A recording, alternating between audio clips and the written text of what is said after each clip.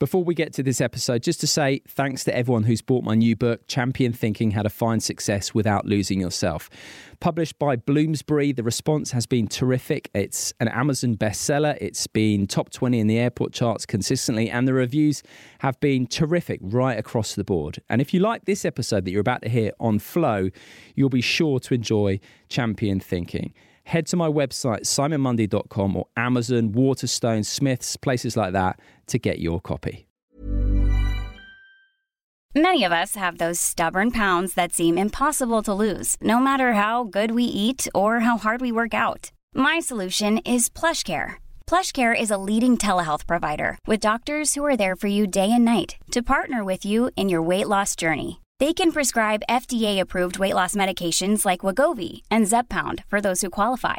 Plus, they accept most insurance plans. To get started, visit plushcare.com/weightloss. That's plushcare.com/weightloss. This Mother's Day, celebrate the extraordinary women in your life with a heartfelt gift from Blue Nile. Whether it's for your mom, a mother figure, or yourself as a mom, find that perfect piece to express your love and appreciation. Explore Blue Nile's exquisite pearls and mesmerizing gemstones that she's sure to love. Enjoy fast shipping options like guaranteed free shipping and returns. Make this Mother's Day unforgettable with a piece from Blue Nile. Right now, get up to 50% off at BlueNile.com. That's BlueNile.com.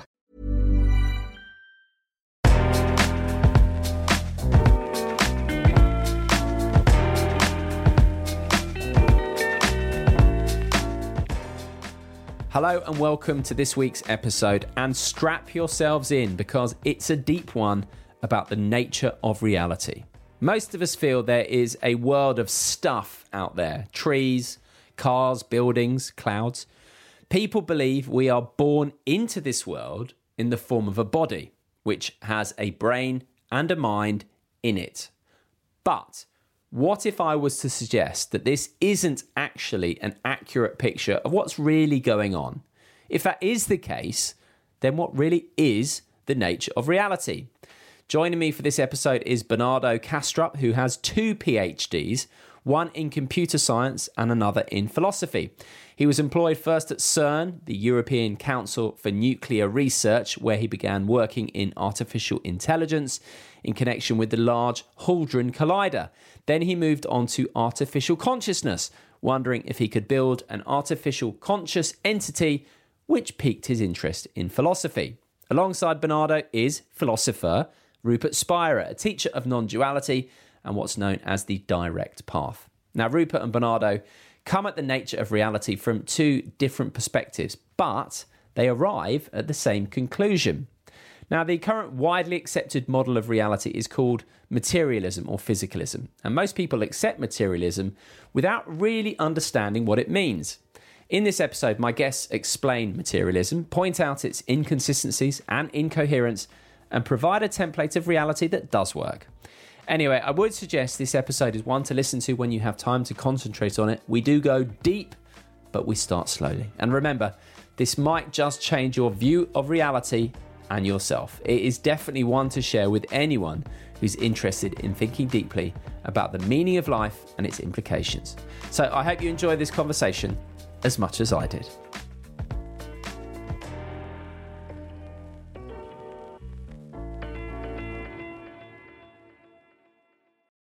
Rupert, Bernardo, lovely to see you both. Let me start with you, Rupert. How are you?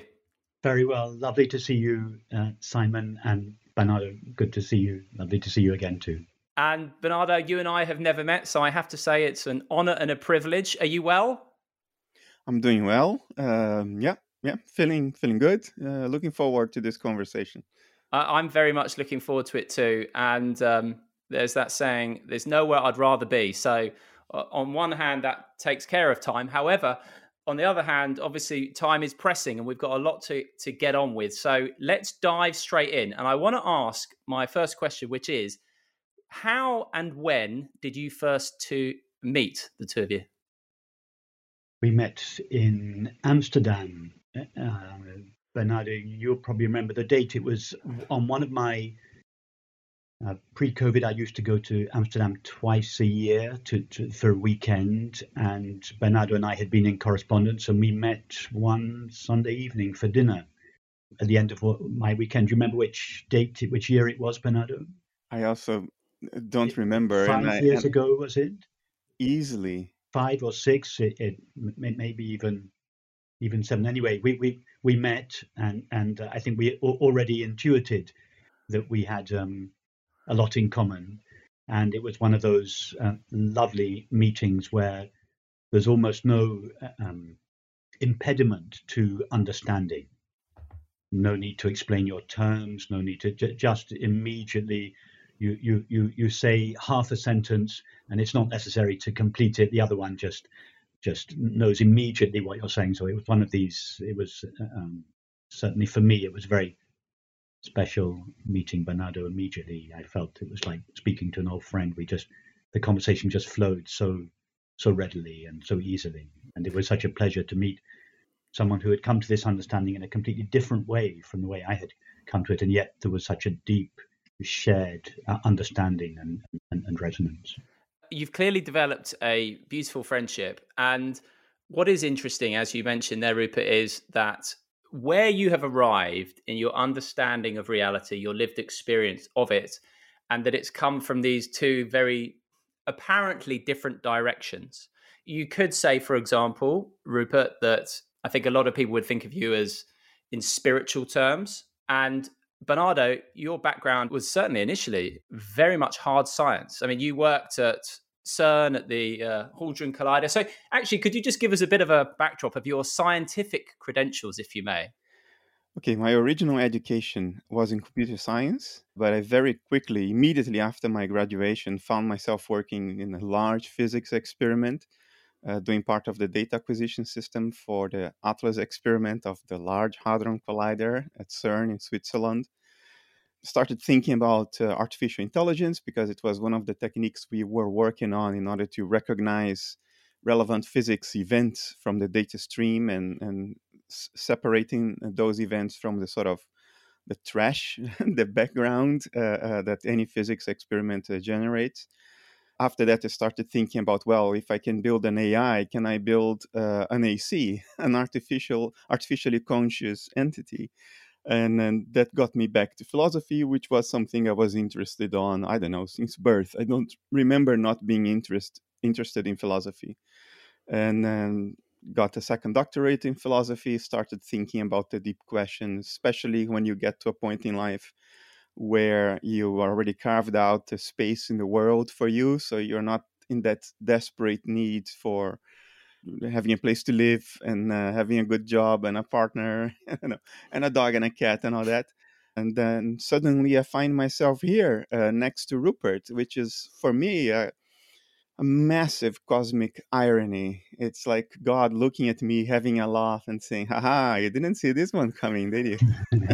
Because I never thought of myself as even remotely spiritually talented, so to say. Still don't think myself that way. I still think it's deep inside, I still feel slightly ashamed for being next to Rupert in a situation like this.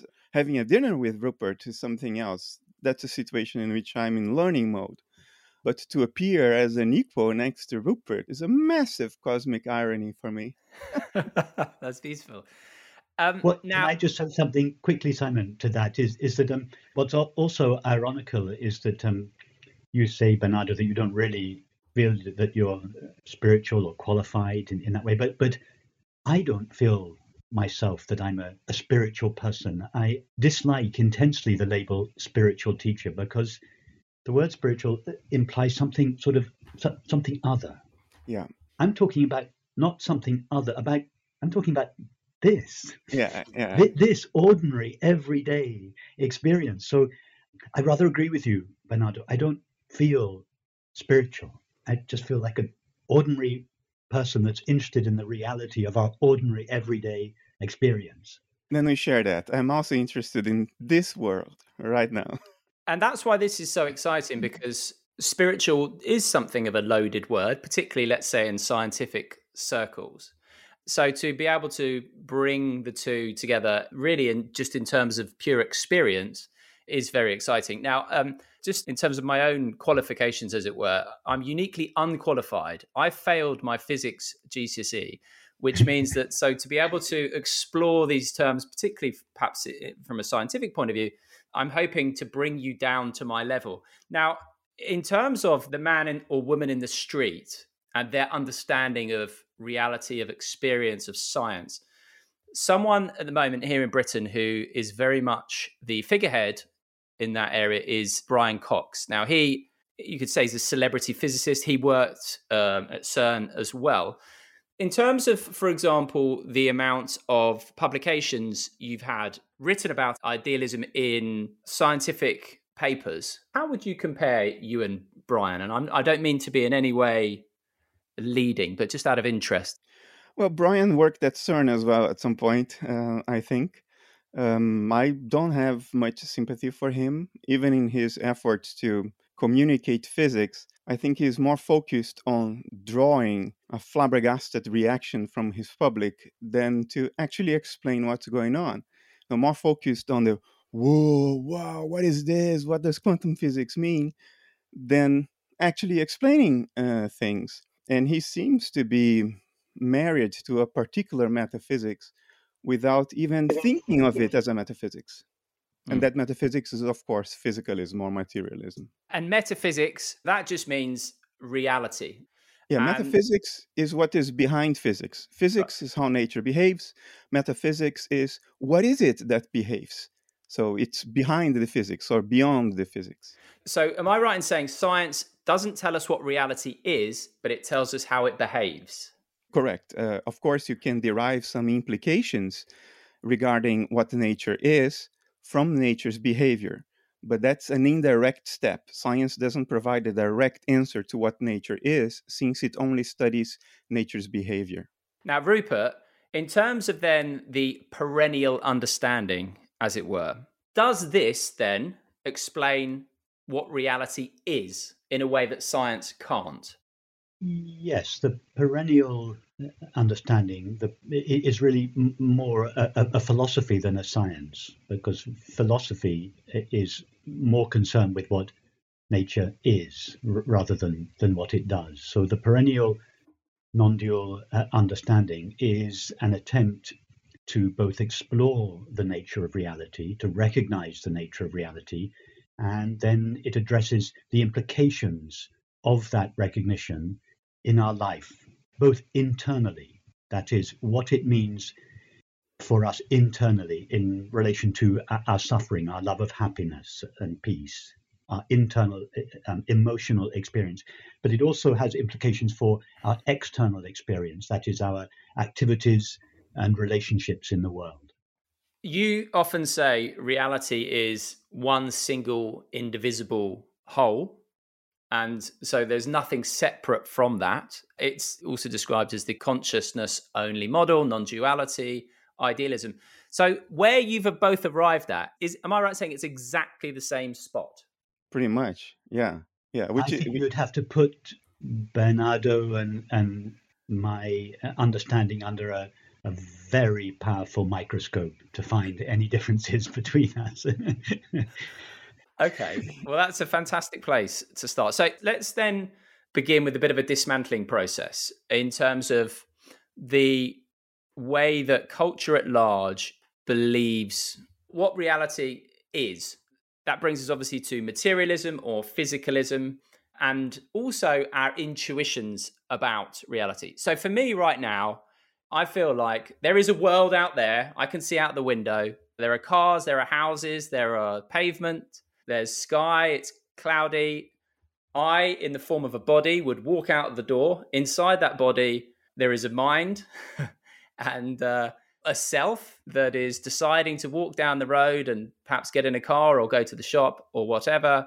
So it's a world of things, and I am a thing within that just happens to have a mind within it. That seems to me to be the sort of the everyday understanding of reality.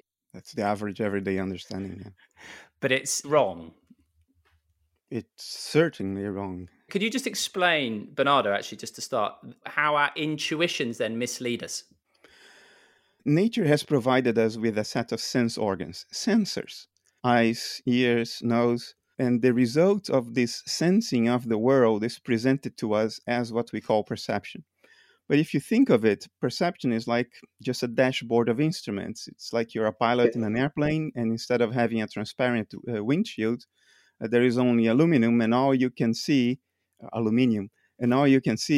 is the dashboard of instruments in front of you, which provide us with sense data. There are sensors outside the airplane providing you with sense data, accurate information about the world.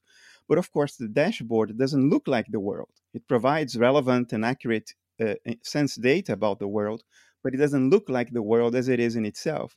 The problem is we are born inside that cockpit. We have never peeked out a transparent window to see the world as it actually is. All we have is the dashboard. So we talk in terms of the language of the dashboard. We don't talk about the storm outside. We talk in terms of wind speed, direction of movement, air pressure, which is what the dashboards of instruments provide us. And we end up concluding that the world is the dashboard, because that's all we ever had. Our language evolved around that. Our thinking evolved around that. But of course, although the dashboard is useful, you can fly by instrument, and we need the sensors and the dials in the dashboard to navigate life and survive.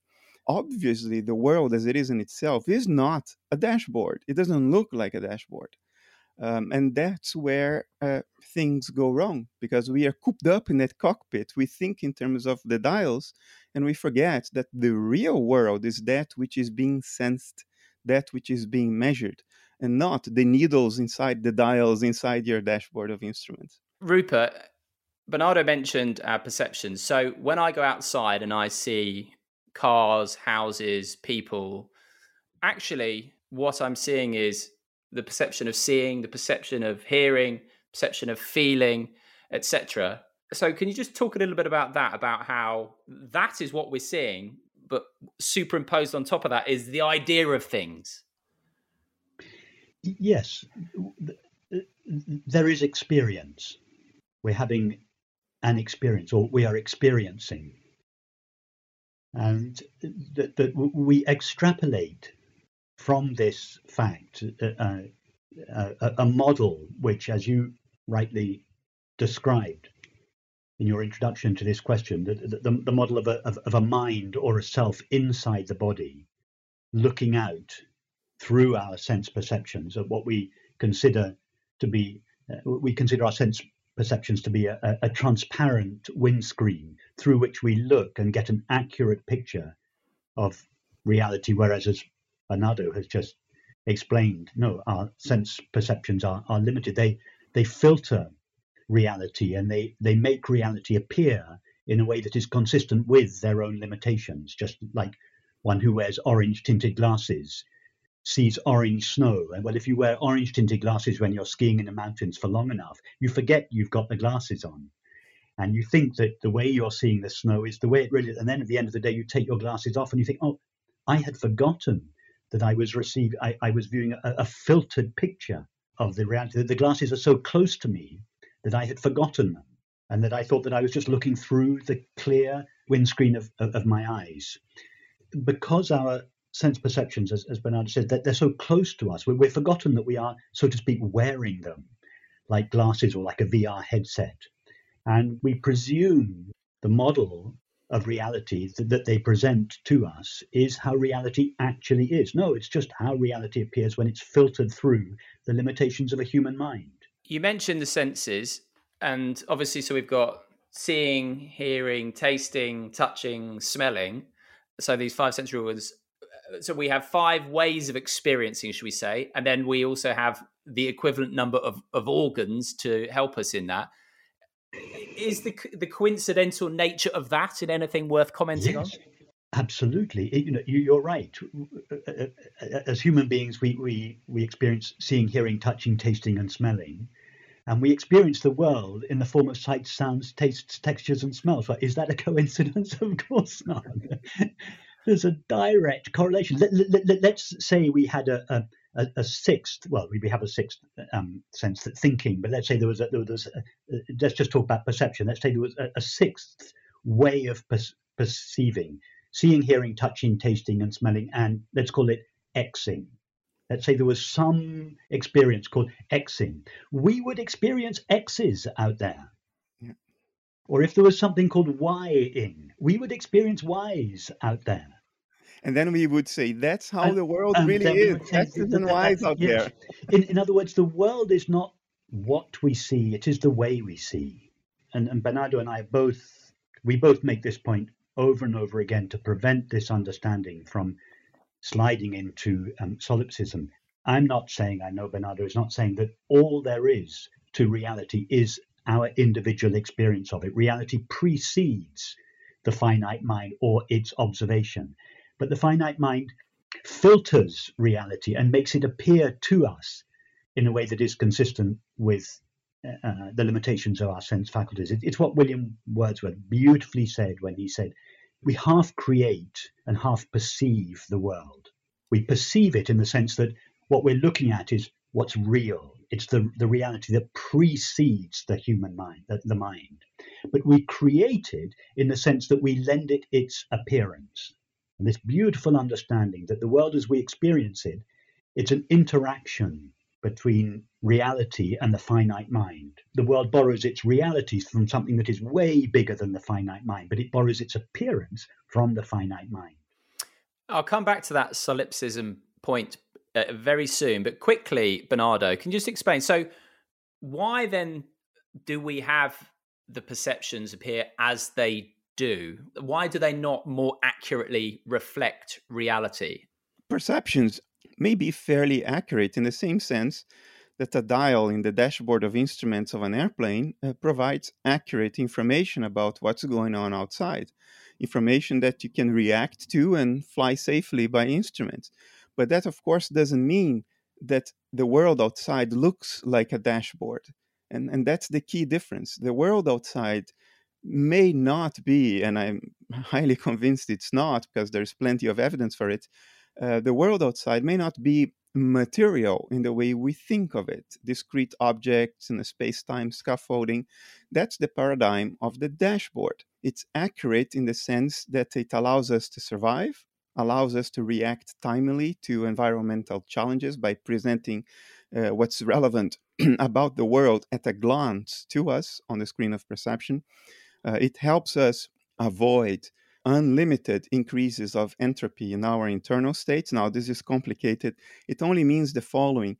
If we saw the world as it actually is, in other words, if our perception mirrors the world as it actually is, then our internal states would be as unbound as the states of the world, which we have no control of. And that means that seeing alone could kill you. It could increase the dispersion of your internal states to the point that you would melt into hot soup. And that's thermodynamics for you. So it has been shown mathematically already by a person from the UK that perception cannot mirror the world. We would die very quickly if it did that. Perception is an encoded at a glance overview of what is salient and relevant about the world, but it may look like nothing. It may look nothing like the world actually is, although it conveys accurate information about the world. So that's the critical difference. The information is accurate, but it's presented in a way that is not the same as the world is in and of itself. It could not be the same. Can I add something to that? Sure.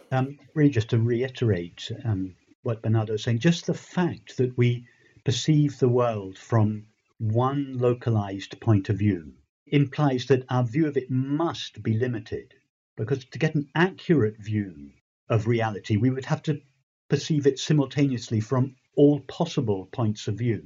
All we would perceive then is the utter blackness. But just the fact that that perception always takes place from a localized point of view. Well, what is perceived is always relative to that point of view. It can always only be a limitation of what is really there. So perception by definition is limited and inaccurate, which doesn't mean I'm not invalidating it. It has a purpose, as Bernardo says, but it must give us an inaccurate picture of reality. Something I've heard that you say, Bernardo, that made a bit of sense to me was the idea of, for example, a computer game. You're playing a computer game. Let's say you're moving your character around and he can go through a world, but if you saw the actual world of the computer game, it would be all these ones and zeros, and it would just be absolutely nonsensical. So there's an equivalence there. We have evolved in order to generate a representation of the world that is conducive to our survival, not necessarily one that reflects the truth of how the world is in and of itself. That's not amenable to survival. So yeah, there is a difference between accuracy and truthfulness. We perceive largely accurately, but not in a truthful way, in the sense that the appearances are not the world. Why would they be? There is absolutely no reason for them to be. So take reality seriously, but not literally. Correct. Rupert, just to go back to that solipsism point, and I found this quite interesting while doing a bit of research for this, is how it can be easily misunderstood. So solipsism, correct me if I'm wrong, is the belief that nothing exists outside of our finite mind, even outside of my own finite mind. And some people believe, and I've seen this on threads, it's actually quite common, that, for example, idealism is in line with that. But actually, it's the other way around. Materialism is more in line with that than non-duality. Rupert, can you field this one? Yes. The belief that idealism is synonymous with solipsism is at best a misunderstanding of what idealism entails, and at worst, and as you say, is very common nowadays, a complete misrepresentation of idealism. And it's pernicious because many people who would genuinely be open to the possibility of idealism dismiss it on the grounds of its association with solipsism, which is, it's a philosophy that doesn't even get off the ground. Solipsism, as you say, it's the belief that all there is to reality is not the content of our individual minds, it's the content of my mind. All I can be sure about is the content of my own mind. Therefore, you two, for instance, you are just images on my screen. You are not having experience now. All there is in existence is my study in Oxford. There's nothing even, there's no house, there are no other beings. It's a form of madness. And it's remarkable how often in the circles that I operate in, perhaps more than Bernardo, although there's quite a lot of overlap, more and more so these days, but it's remarkable how many people misunderstand idealism or the non-dual philosophy and equate it with solipsism, and in this way bring it into disrepute. What idealism really means, or what the perennial non-dual understanding suggests, is not that reality is contained in an individual mind, or even the sum total of all individual minds. It suggests that reality takes place in a universal consciousness and is ultimately made of that, or is the activity of that universal consciousness. So non-duality or idealism states that everything is in consciousness, not everything is in the finite mind. There's a big difference. The best metaphor for me is the dream metaphor. Could you just illustrate it with that at this point? Yes, it's the analogy that I use most often. It's my equivalent to Bernardo's dissociation identity disorder.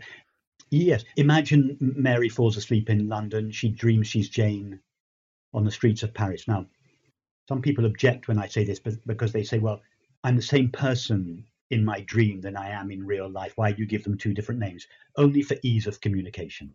So just so that I can communicate easily. So Mary falls asleep in London. She dreams she's Jane on the streets of Paris.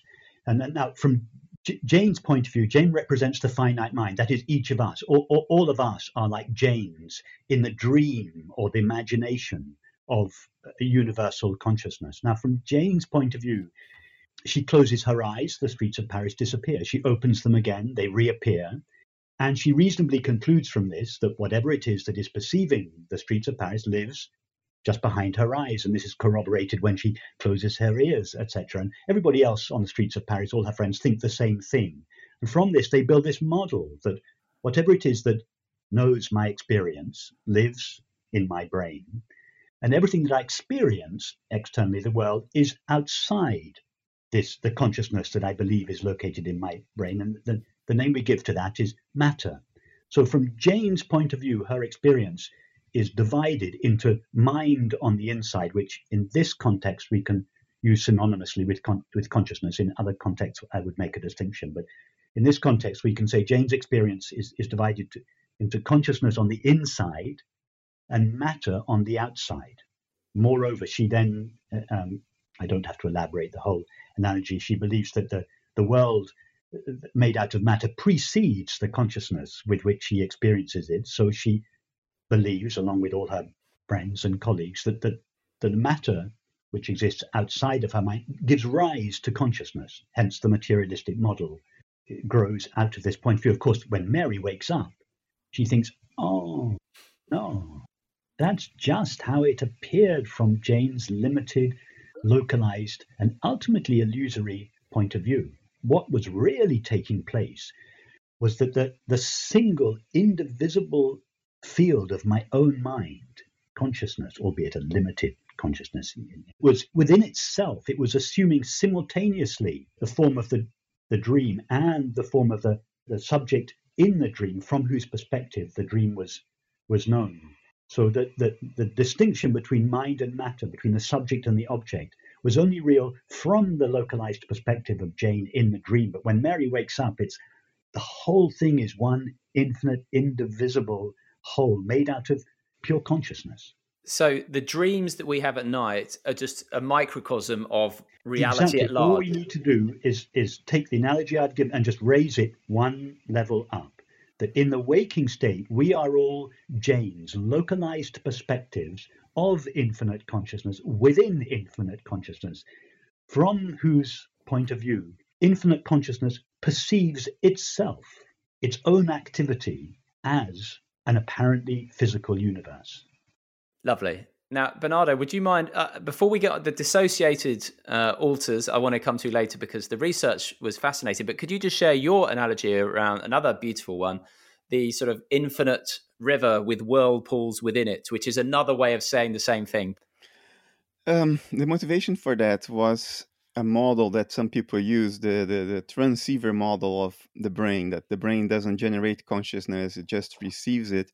The problem is that there is a built-in dualism to that. You know, if you have a coffee filter, the filter is not made of coffee. So if the brain is a filter, then filtering consciousness, then presumably the brain is not made of consciousness.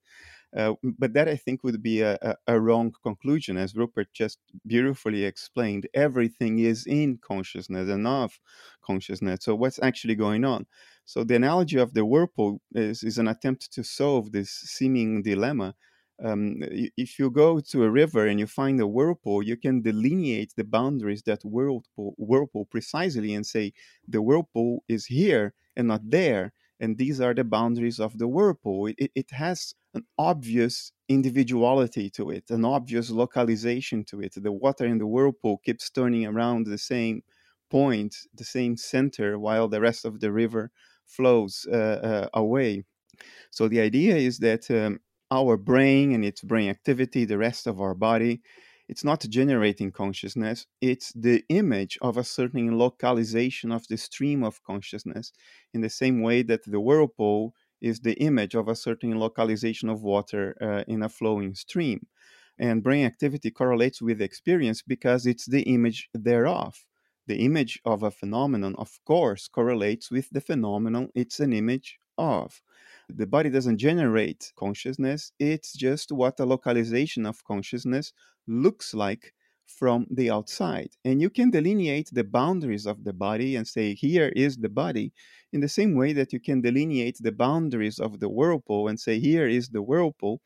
Yet, just like there is nothing to the whirlpool but water, you can't lift the whirlpool out of the river. There's nothing to it but the same water as the river. There's only the river. In the same way, there is nothing to the body but consciousness. It's just the image of a certain localization of conscious contents.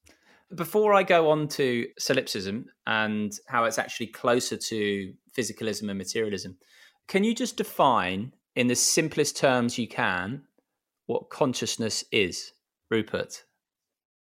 Consciousness is that with which our experience is known. It is that within which everything appears, and it is that out of which everything is made, or of which everything is the activity. That was nice and concise. Bernardo? Yeah, it's difficult to add something to that. Maybe another formulation. Consciousness is that whose excitations are experiences. If you mean by define consciousness, if you mean by it how I use the word, then I use the word in the sense of phenomenal consciousness, without entailing or requiring any higher level mental functions, such as self-awareness, metacognition, and so forth. So if you have experience, then you're conscious. Even the simplest experiences already imply consciousness. Technically, this is called phenomenal consciousness, and that's what I mean when I use the word consciousness. Now, if you mean by it, give me a way to explain consciousness in terms of something else, then I draw a blank, because I think consciousness is primary. I can explain everything else in terms of consciousness, but not consciousness in terms of something else, because you cannot reduce one thing to another forever. At some point, you hit rock bottom in reality. And I think consciousness is that rock bottom. So there is nothing I can explain consciousness in terms of. So that's why I prefer to say consciousness is simply that whose excitations are experiences. So it's experiencing. Our language and our way of thinking sort of tries to say what consciousness is as if it were a thing that you could point to and say, there is consciousness. Here it is. It's a thing of some sort. And of course, that's contradictory with consciousness. Consciousness is that within which things appear. It's not itself a thing. It's not itself a substance in the literal sense. Consciousness is pure subjectivity. If you need to think in terms of things, whatever you do there, it will be wrong. But what is the least wrong way to think of consciousness in terms of a thing? Think of it as empty space. It's still completely wrong, but it's less wrong than to think of it in terms of an object or a substance. Think of consciousness as empty space, and experiences as excitations of that empty space, which creates the world. You mentioned things, which brings us neatly to physicalism/materialism. And so, as I said, I came across a few comments on various forums that dismissed sort of the non-dual idealism understanding in terms of this solipsistic outlook. But actually, materialism, so the current model of reality, has more in common with solipsism than idealism, than non-duality, because the implication is everything we experience is taking place in our brain, in our mind. So can you just explain that in the simplest terms possible? Under materialism, the qualities of your perceptual experiences, all the colors you see, the sounds you hear, the smells you taste, the textures you touch and feel, all these qualities are generated by your brain inside your skull. If you look up to the sky at night and you see a bright star, say Sirius, that quality, that star you see, that thing you perceive, all those qualities, all of that perception is happening inside your skull. So your real skull under materialism is above the stars as you see them. Now, materialism would say there are real stars out there, but they are not what you see. They have no qualities. They are pure abstraction. You cannot visualize them, because if you visualize it, you're already bringing qualities into the picture. And under materialism, qualities are created by your brain inside your head. So under materialism, the world of your experiences is entirely within your real head. Bernardo, can I just ask, just quickly, when could you just elaborate a tiny bit on qualities, what you mean by that? Colors are qualities, melodies are qualities, flavors are qualities. The world as it is in itself, under materialism, has no qualities. It has no colors, has no tastes, has no smells. It has matter. And what is matter? It's something entirely defined in terms of quantities, of numbers. It's an abstraction. You cannot visualize it. But theoretically, if you provide a long enough list with the relevant numbers, you will have said everything there is to be said about matter as defined under materialism. It has no qualities. Under materialism, all qualities are somehow, nobody has any clue how, not even in principle, somehow generated by your brain inside your head. Can I ask you a question, Bernardo? Yeah, sure. I'm asking you a question. I know it's not what you believe, but if I were asking a materialist, someone that has this view that you've just given, that all of them, that the world really exists inside our head. So what about the head itself? Surely if the world exists inside the brain, inside the head, then the brain and the head must exist in... The argument falls apart there. A materialist would say the head you see in the mirror is not your head. It's an internal representation of your real head created by your brain. And what about the brain then? The brain you see if you crack my skull open is not my real brain. It's an internal representation of my real brain created by your brain inside your real skull. The real brain, the real skull under materialism have no qualities. They have no color, no qualities whatsoever. They are pure abstraction. They are defined in terms of a list of numbers and mathematical relationships between these numbers, like spatial temporal position, mass, charge, spin, momentum, frequency, amplitude, and all that. So most casual materialists don't know this. Because if they knew, they would say, this is absolute nonsense. I mean, I'm replacing reality with an abstraction, which happens to also not work, because there is no coherent and explicit way to tell how quantities can generate qualities. It's an absurdity. It's an inversion of reasoning, so to say. Rupert, can you just then, I've heard you dismantle it in very simple terms, the material model. So I'm going to challenge you to do that again. And I know that, you're not going to be pulling something from memory, but I've seen you do it in a couple of sentences before. So I'm going to challenge you to try and do that again, if you could. Not sure I'll manage 2 sentences, Simon, but I'll do my best. The only thing we can be certain of is the knowing of experience. And in fact, not even the knowing of experience, as if the knowing of it were one thing and experience itself were something other than knowing. All we can be certain of is knowing. That's the only absolute certainty. I'm using knowing synonymous with consciousness, but I use the word knowing to try and bring it close to our experience. There is the knowing of the sound of my voice, the knowing of the sight of your screen, the knowing of the temperature of the air on your face, the knowing of whatever emotion you may be experiencing. There's just the knowing of experience. Knowing is the only substance that is ever known or experienced. So anything that we posit outside of knowing is an abstraction, a mental abstraction that can never be verified. Because if we were to come in contact with it, all that we would know of it is the knowing of it. So knowing is the only certainty. It's the only thing, which is of course not a thing, that has ever been experienced or could ever be experienced by anybody. I'm implying that knowing is known by a person. I don't mean that.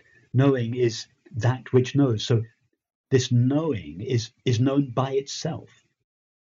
That's all we can be sure of. So if we want to build a model of reality that is anything other than, or could ever be anything other than, a mental abstraction, unrelated to our experience, why don't we start with what we know, with what we have in our hands, knowing, consciousness, and only resort to something outside of that if our current experience cannot be satisfactorily explained using only consciousness, which it can. Not only can our current experience be explained very satisfactorily, referring only to knowing or consciousness, there are so many aspects of our current experience that cannot be satisfactorily explained under the prevailing materialist paradigm. I think that's Yes. The best known of which, of course, is the hard problem of consciousness.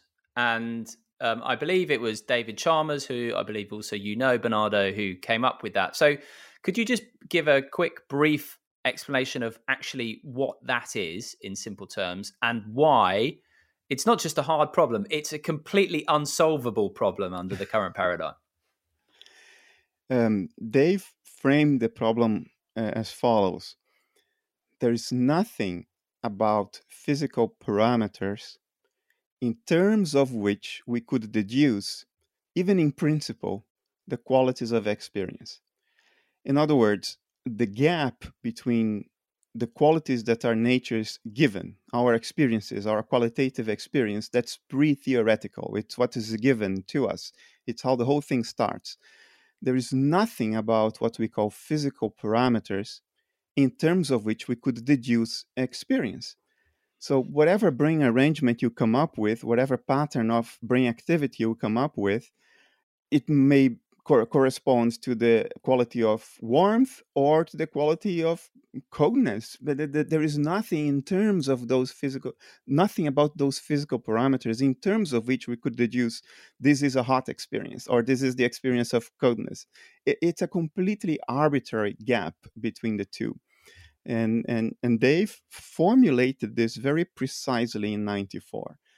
He puts himself down. He says, well, no, I didn't do anything. People already knew that. I just chose certain words. But of course, framing the problem is halfway to the solution. And the solution in this case is to take a couple of steps back because we took a wrong turn at some point. We need to retrace our steps back and try a different understanding of what's going on, because what the hard problem shows is that there is an internal contradiction in the materialist way of thinking. And there is no way to solve that in the sense that we can continue in the materialist path and account for experience in terms of quantities that's incoherent already in principle, let alone in practice. We have to trace our steps back and try a different road. So the one thing we know for sure is experience, and it comes from something that is outside of experience, namely matter, with no reason why experience should rise from matter. So why has this leap been made that there's these things, stuff, and then bang, out of nowhere comes experience? Look, if you were born inside the airplane cockpit and all you have ever had are the dials, your language evolves around the paradigm of the dials. And you try to make sense of everything in terms of dials. And that's what we are doing. And it's a little bit clueless, but it's understandable. It's wrong, but it's understandable to some extent. Our brain activity seems highly correlated with our experiences. If I put alcohol in my system, something changes in my experience. If a neurosurgeon goes around my brain poking it with an electromagnetic probe, he will induce all kinds of experiences in me. Well, we don't need to go that far. If I'm punched in the head, something happens to my experience. So we have all these correlations between experience and what we call physicality. So the easy intuition is, well, experience arises from physicality. Of course, there is a completely different way to see this. And once you get that, it's obvious that that other way is the way to go. But I understand the common superficial intuition that the arrow of causation goes from matter to consciousness, because there is such tight correlation between patterns of brain activity and even anatomy and the contents of our inner experience. Just something I want to add. So, Rupert, you talk often about the perennial understanding. So this is not new. This is thousands of years old. Yet physicalism, materialism, the current model, is actually relatively new, is it not?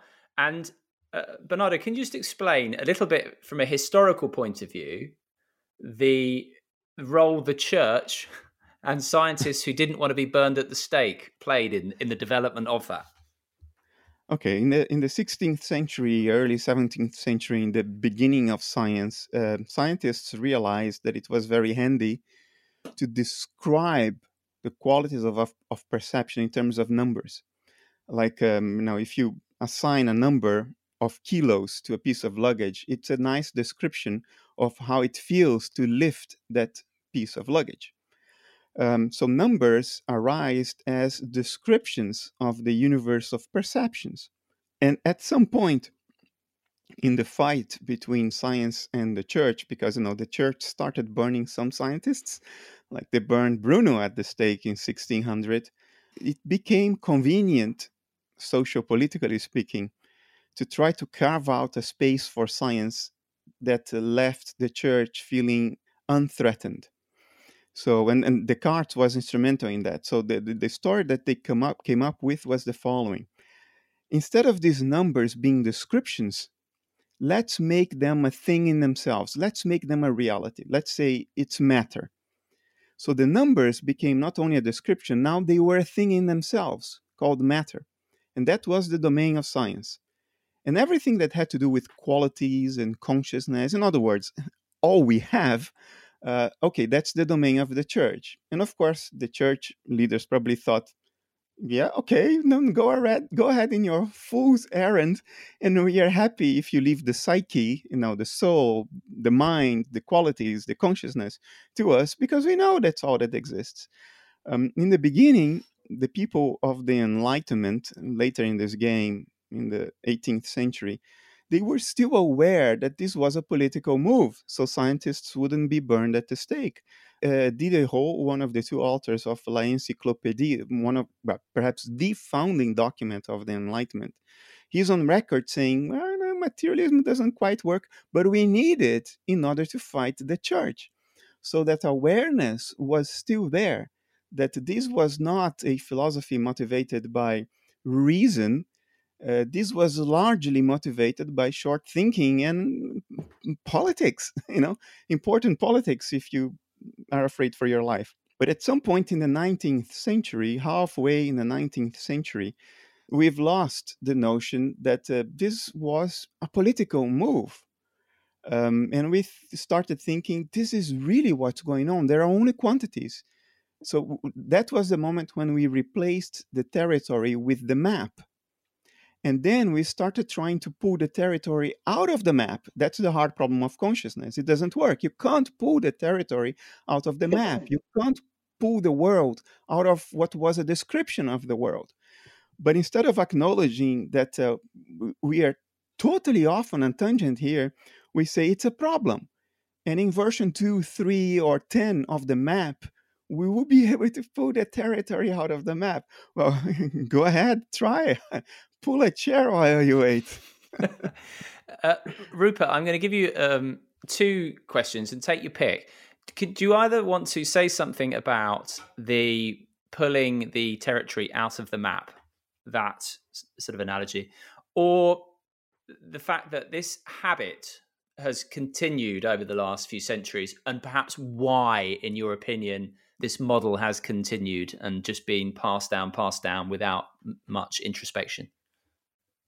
I think it continued. It's been perpetuated simply because it seems to be consistent with the way we perceive. As Einstein said, our common sense, the evidence of our common sense perceptions, are a series of prejudices that most people acquire by the age of 18. It's just Jane on the streets of Paris.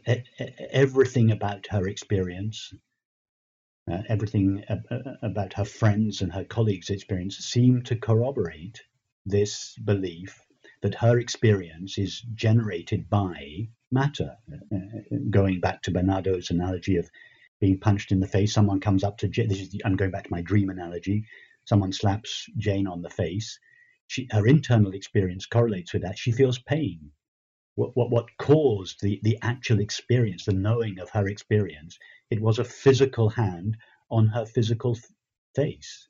And it seems that most of her experience seems to be explicable by this paradigm. It seems to hold up until you start questioning it.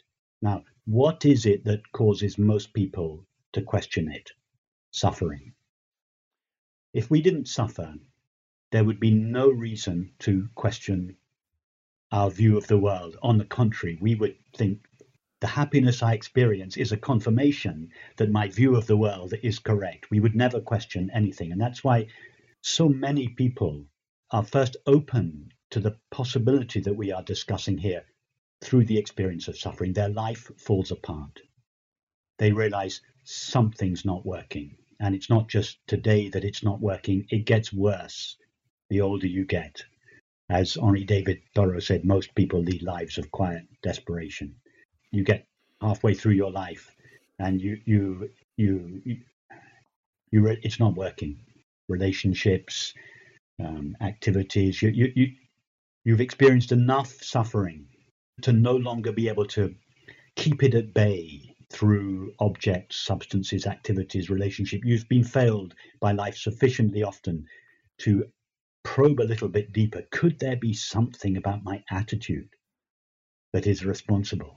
Might I have got something wrong? And for most of us, it's suffering that opens this door. So for me, it was, although I had this very early intuition, aged 7, that everything is a dream in God's mind. And then I forgot that intuition as I grew up. It was suffering that reignited my interest in these matters. In fact, in my case, it was a very particular experience when the girlfriend I was with, my first girlfriend, with whom I thought I would get married and have 4 children and live happily ever after, ended our 3-year relationship in a 2-minute phone call. And for the first time in my life, I became aware of the extent to which I had invested the thing that I loved the most, namely happiness, in objective experience. This cracked my world. My world had already been cracked by my parents' divorce, but this was a crack that I could no longer plaster over. Am I going to spend the rest of my life investing the thing that I love most in life, which is peace or joy, in something which is inherently unstable? This brought urgency to what had then, I was already interested in these matters, but it became a passion. There's something must be wrong about my model of reality. What can I know for certain is true? And if I were to start there and hold on to that and only lead a life that was consistent with that, what kind of a life would that be? So, 2 things. Suffering first then can be very much a blessing, even though it's not perceived in that way. And then secondly, through your understanding of non-duality, of the nature of reality, and through choosing to live in accordance with it, and I know you say that it's a never-ending journey, to what degree, if your suffering was previously at 100%, where would you rate it now? Simon, I'm reluctant to put a number on it, but let me say this: that when the suffering arises less and less frequently, and it lasts for less and less time, and fewer experiences have the power to provoke it. Now, I would never say that it never happens. I can be triggered in a situation, and it can create an emotional resistance in me. That's what suffering is, emotional resistance. But I notice that fewer experiences have that capacity. They have to be quite intense.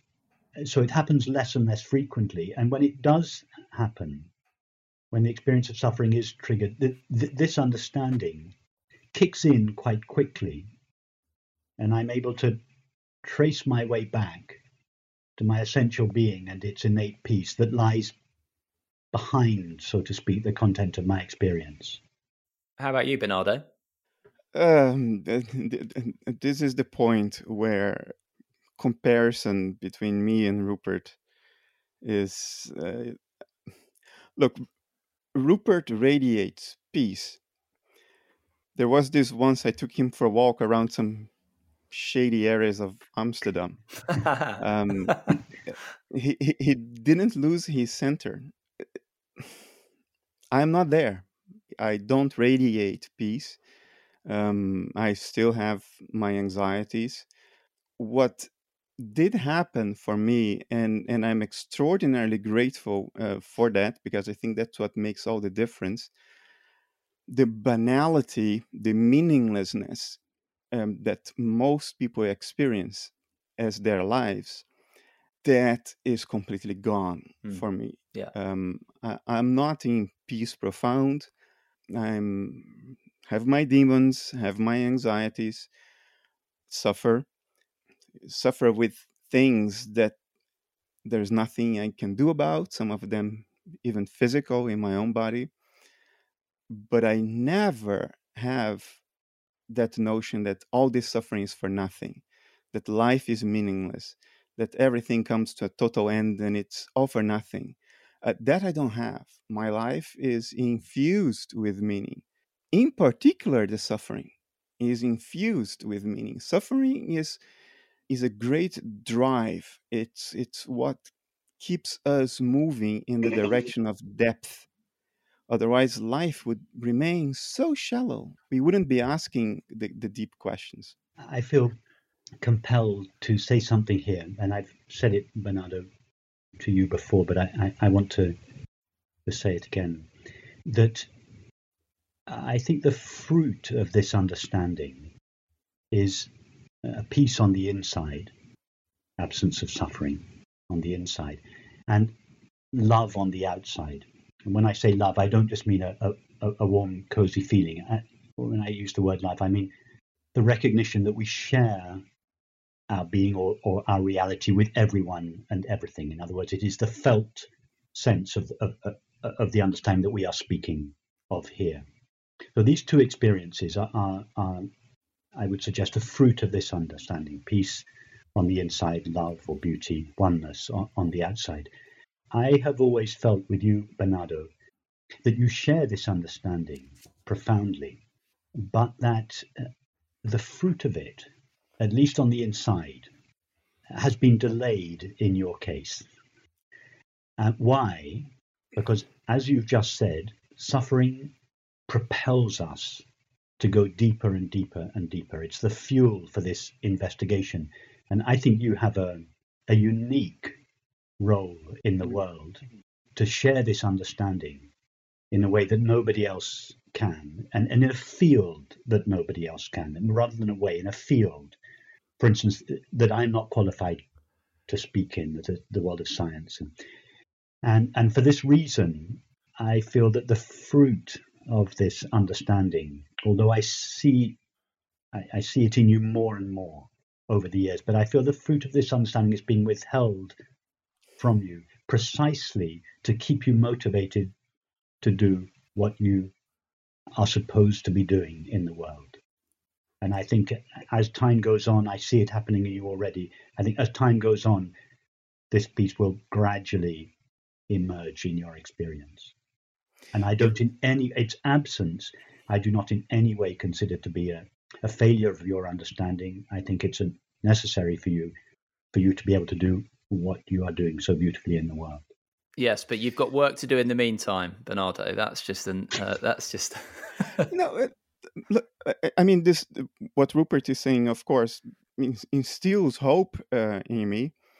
But even if Rupert is wrong, and what I'm going to say now will seem like a contradiction, but there is a sense in which it's not a contradiction. I am in peace with my lack of peace. Exactly. You know what I mean? Yes. I don't double my suffering by not being in peace with the suffering. Because if you're suffering and then you tell yourself, but I should not be suffering, then you just multiply it by 2. You just make it worse. No, I don't make it worse. I don't have that voice telling me I should not suffer. I'm in peace with my suffering. It's part of nature. I'm aware life is sacrificial. I'm opening a door here that is a rabbit hole, but I am okay with it. I do suffer, but I don't make it worse than it needs to be. Yeah, and you don't personalize it, Rupert. You're absolutely right, Bernardo. It would appear superficially to be a contradiction for what I'm saying, but it's not. It's another way of expressing beautifully what I'm saying, and this is what is meant by Ananda in the Vedantic tradition. It's the piece that lies behind the content of our experience. Whatever, it's the piece that passeth understanding, the piece that has nothing to do with what is taking place. So that your suffering is in the foreground. It's the content of your experience. And most people's experience of suffering is that takes up the full picture. But that there is this piece behind your suffering that enables you to say, I am at peace with my suffering. And I suspect the piece behind your suffering will grow and will progressively outshine the suffering in the foreground. That's my intuition. And as you say, even if it doesn't, in a way, it doesn't matter, because our lives are the meaning of our lives is so much bigger than our own personal experience. Life is not about me. Life is not about any one of us. Right. Exactly. It's sacrificial, as you say. Yes. Now, I had a conversation with a gentleman I know, and I explained in my own limited way the consciousness only model. And his conclusion was that it was nihilistic, that if we don't have individuality, if there is just one, what is the point? And my argument against him was, well, look, I would suggest the current approach to life is you're born, you work, you die. That doesn't feel hugely meaningful. But I was wondering if you have a more sophisticated answer for that particular criticism. No one is denying individuality. Individuality flourishes as a result of this understanding. It is not diminished. By individuality, I mean the unique expression of each of our minds and bodies. When it is liberated from the tyranny of materialism, the character flourishes.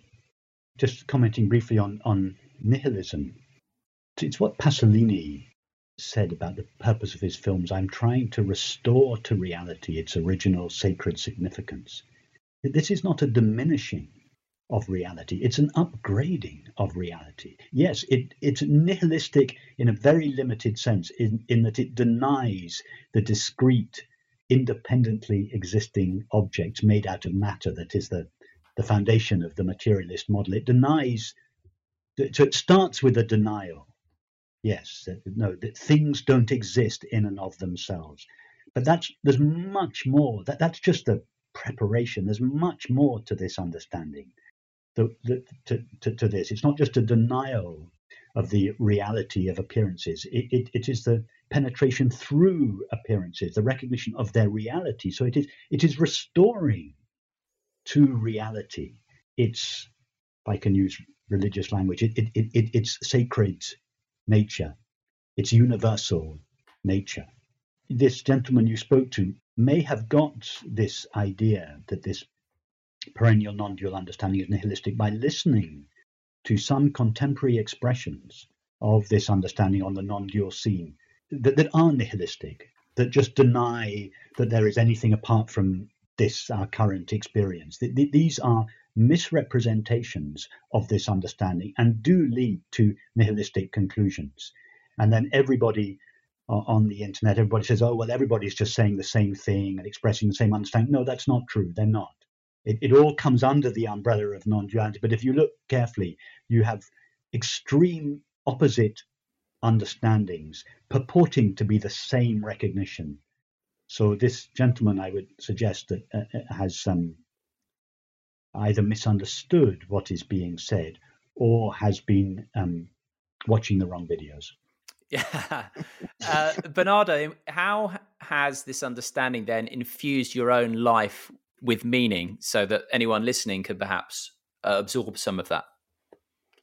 Just a quick comment before I get there. I think what Rupert just said is the most important thing of this entire event today, what he has just said. Look, it is imaginable that if suffering in your life has come to a point where it has become so completely unbearable that nihilism seems like paradise. It's a way out of that. There's no point in this whole thing. There's no point to the suffering. It's all for nothing anyway. So why worry? Milan Kundera called it the unbearable lightness of being.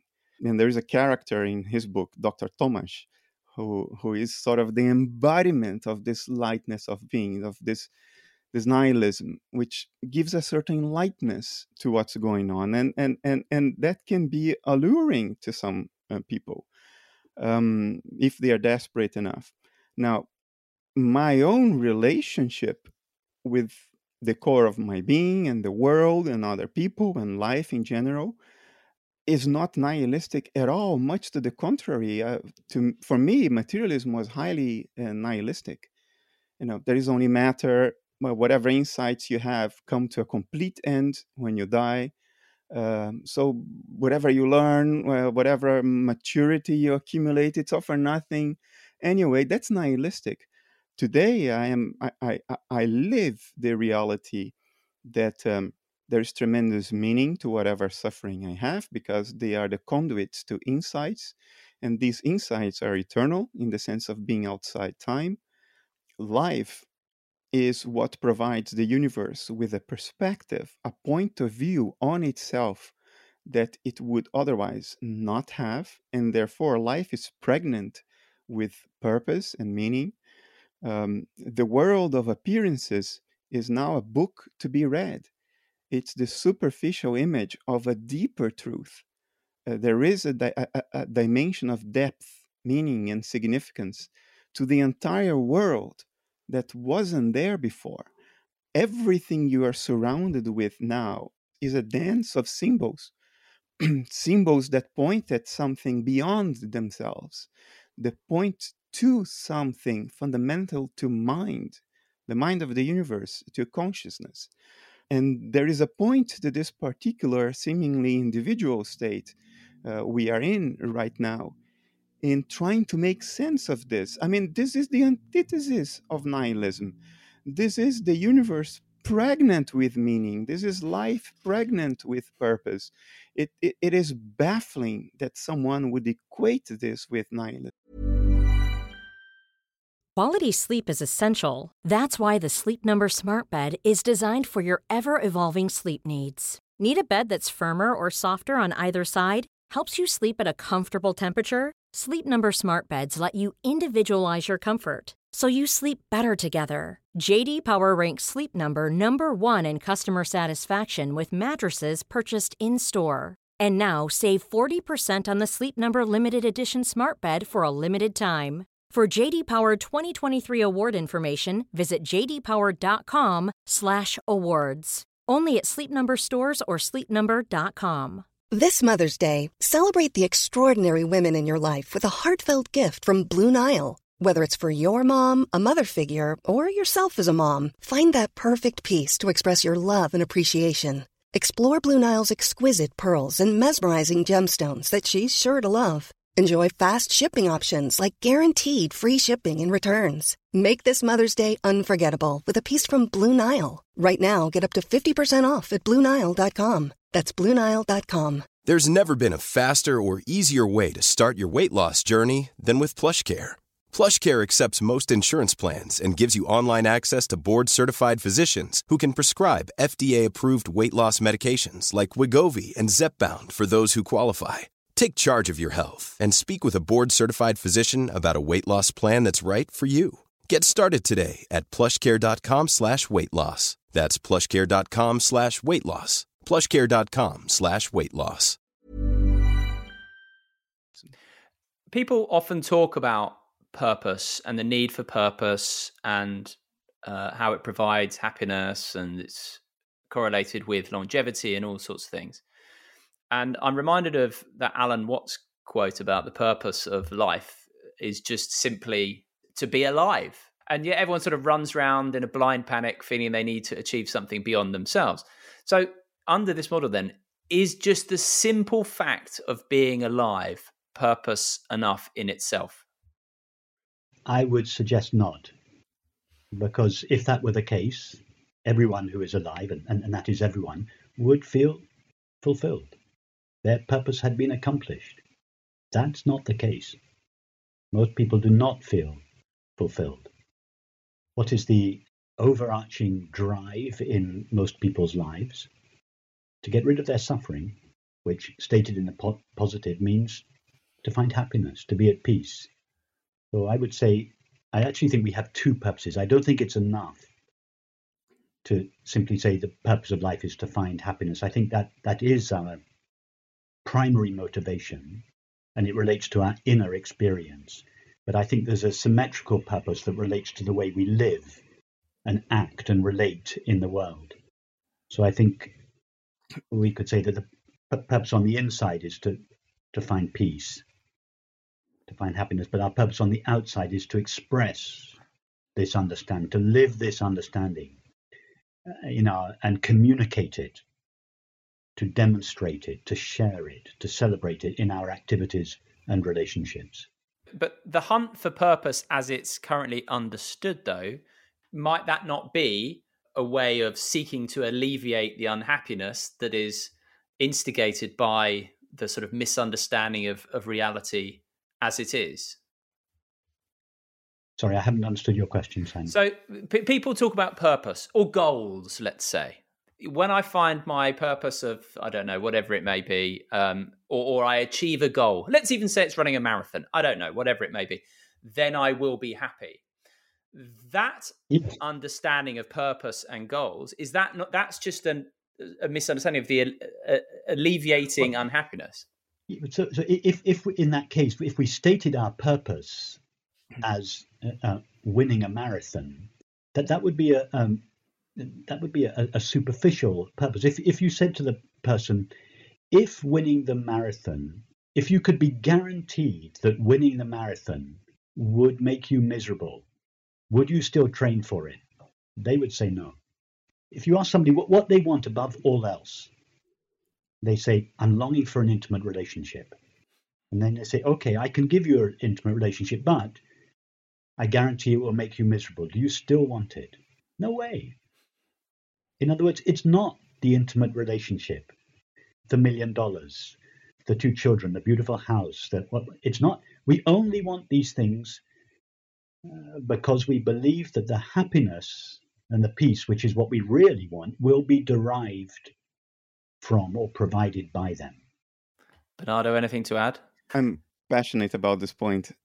I think we go wrong when we imagine purpose to be something that we determine and define. When we sit down and make a bucket list or a list of things that we define as our personal goals, because those purposes are false purposes and they are ultimately not fulfilling.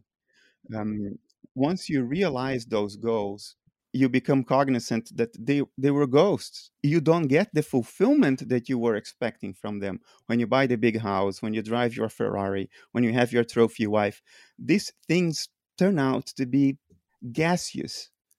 You run your fingers through them. You can't grab hold of them. So I think this kind of projected ego purposes are illusions that will lead to disillusionment. Because they almost, their power resides in their not being achieved. Because then you project the true meaning, the true purpose of nature, you project it on them. And then they have luminosity, they have that drive. But once you achieve them, you realize that was not it. That said, I do have a teleological view of nature. The universe is dynamic. It's changing, it's unfolding, it's evolving. And if all of that is the image of conscious processes, there seems to be a conscious impetus behind it. Otherwise, the universe would remain in whatever state it is, because that would be good enough. So I think the key is when you realize that it's not about you, it's not about your little egoic goals, it's about surrendering to what nature wants to do through you, to what nature wants to manifest through you or learn through you. And this kind of purpose is not something that you can write down on a piece of paper and say, I will have achieved this purpose by year X. It doesn't work like that. It's a continuous unfolding. Yeah. You don't know where it's going. You only know, if you develop the sensitivity for it, where nature wants to be next day with you, what you're supposed to do next. You don't have the global picture of a super plan. I don't think nature has it either. It's a game of warm and cold. You're getting warmer, you're getting colder, you correct your path. But there is a richness, a bottomless richness of purpose when you surrender goals. Yes. So if you understand yeah, what I I'm do. trying to say. Could I summarize it thus? Ditch the 5-year plan and learn to trust your intuition. Yes. Trusting your intuition. My own experience maybe distorts my view on this. But it's extraordinarily tricky to discern what your ego is surreptitiously trying to make you do out of its own narratives and views about what should happen, who you should be, and where you should go. To discern that from the true impersonal whispers of nature. There are several clues for how to discern them. Usually, the impersonal whispers of nature don't give a damn about whether you're happy or not, whether your ego will be satisfied or not, whether you get respect or not. It can be almost self-destructive from an egoic perspective. It doesn't give a damn about your safety. So this is one of the clues. There are other clues. So it's tricky to listen to your intuition because that can be a straightforward way to deceive yourself into the knot of narratives of the ego expressing themselves in a more subtle way than just the 5-year plan. But ultimately, I think if you get enough hard knocks in life, ultimately you come to a place where you learn to discern them. You know what is the impersonal whisper, what nature wants next through you. You don't really exist. You're just a part of nature. You're at best a tool. You're not even that because you're not individualized enough to even be a tool. But to surrender to nature's telos, it's so rich in purpose. And at the same time, it requires a complete abandonment of your goals, your personal goals, of your 5-year plan, your New Year's resolutions, all of that. It's a total surrender to the now, to that subtle whisper, which at first seems like to be a complete abandonment of any purpose, any goal, because you're in the present. And goals and purposes seem to be future-oriented. So at first it seems like everything became purposeless. But the next level of subtlety, when you get there, is it is pregnant with a kind of purpose that has nothing to do with personal goals. It is bursting full with that. It's the engine of everything. As Dante said, it is the love that moves the sun and the other stars and can move you. In my experience, I feel like I've increasingly learning to tune into that. Perhaps I'm still getting confused with ego, but to refine that, Rupert, what would you suggest? Whenever I'm faced with a decision, large or small, some kind of a choice, I briefly refer back to my deepest love and understanding, such as it is. I make the best attempt to make a decision or a choice that is consistent with and expressive of that love and understanding. And the more one does that, one's ability to do so becomes progressively refined by doing so. Yeah. That's it. Yeah. Okay. Now, I want to just go off on a bit of a sidetrack, backtrack, just a couple of short points before we then leap forward again. This may feel like we've slightly already trodden on them, but I just want to get them done, as it were. Just to return briefly to physicalism, materialism, that model, Bernardo. Now, you talk about all the key Enlightenment values that are held up to be important when any view of reality is considered. Coherence, simplicity, etc., etc. We haven't got time to delve into all of them. Can you pick the strongest one in your view for why materialism does not tick the Enlightenment box? Oh, explanatory power. It doesn't explain experience, which is all we have. So there is a sense in which it explains nothing. Internal consistency.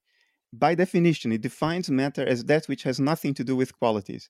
And then it tries to explain qualities in terms of matter. It's an internal inconsistency. I mean, it could go on and on and on, but you asked for one, I gave you two. And you did give it to you too. And the fact that you laughed, I think, speaks. I mean, you do find it laughable once you've looked at it, it seems to me. Yeah. Materialism is the worst option on the table right now. It is literally laughable. Okay. And the reason we don't laugh about it in the culture is that culture has manufactured plausibility for it. Okay. Now, just a quick word as well on the brain, just the view of it. Okay, so my experience of my brain and your experience of my brain, just because I think this is a key point. Would you mind just quickly again explaining the brain from my point of view and from your point of view? The brain is what your conscious inner life, especially the metacognitive part, looks like when observed from the outside. Look, if you observe combustion from the outside, it looks like flames. It's the image of the phenomenon, and therefore it correlates with the phenomenon. But the image is not the cause. The image is an appearance. That's what the brain is. From my experience, there is no brain because my experiences are experienced directly by me. I have a first-person perspective on my conscious inner life. But if you were a neuroscientist taking a fMRI scan of my brain, you would see certain patterns of brain activity. That's your view, your point of view on my experiences. In other words, that's what my direct experiences look like to you when you observe me from the outside. Perfect. Nice and simple. Right. That propels us forward into non-dualism and idealism. And Rupert, you talked about I mentioned individuality and you addressed it. Individuality, very much true. And even as you live this understanding more and more, perhaps even that flourishes and becomes even more rich in its own way, in its own form. But can you just distinguish then? You talk a lot about the separate self. Other people know it as the ego, the thinker of our thoughts, however you want to define it. Can you just explain what the difference is between individuality, the mind, and the illusory separate self? Okay, individuality, the mind, and the separate self. Let's start with the mind, the finite mind. That is the collection of thinking, feeling, sensing, and perceiving that each of us feels ourselves to be. I would suggest that that is a localization of infinite consciousness within infinite consciousness, from whose perspective or through whose agency it perceives its own activity as the universe. So, in fact, there is no real entity called a finite mind. A finite mind is not a bounded entity in reality. There are no bounded entities in reality. There is just one unlimited whole whose nature is consciousness. So just like a thought is not a bounded entity in your own mind, it is a process in your own mind that is not clearly defined. So each of our finite minds are not really bounded entities within the universal consciousness. It is let's just say a cluster, a localization of thinking and perceiving. And as such, it is not problematic. It is simply the means through which the universe perceives itself in the form that we perceive it. So the finite mind is not synonymous with what is commonly referred to as the separate self or the ego. The separate self or the ego would be the belief that finite mind defines who we are. Exactly. So they're two different things. The finite mind is just the impersonal functioning of thinking and perceiving that each of us feels we are from the inside. One such thought of this impersonal functioning of thinking and perceiving, one such instance of thinking is the belief, I am this discrete, independently existing entity. That's the ego or the separate self. And it is on behalf of that one that suffering arises on the inside, conflict arises on the outside, and by extension, the degradation and the exploitation of the earth. The individuality is present in both cases. In other words, the individuality can be used either in the service of ignorance or in service of truth. When I say ignorance, I don't mean that pejoratively. I mean the ignoring of the nature of reality. So individual can be informed by and an expression of the belief in the separate self. Such an individual brings conflict, misunderstanding, and so on into the world. The same individuality can be used in the service of love and understanding. That would be the relationship between those three. As we go more deeply into this understanding, we could say that our individuality is liberated from the tyranny of the ego or of egoic thinking and flourishes as a result of this understanding. It is not diminished by it. For some people, the idea that their ego is illusory, that, for example, they are not the thinker of their thoughts, that thinker is just a thought amongst many, can be, in my experience, a little scary. Yet that would contrast with conflict on the outside and suffering on the inside. Why is there that tension?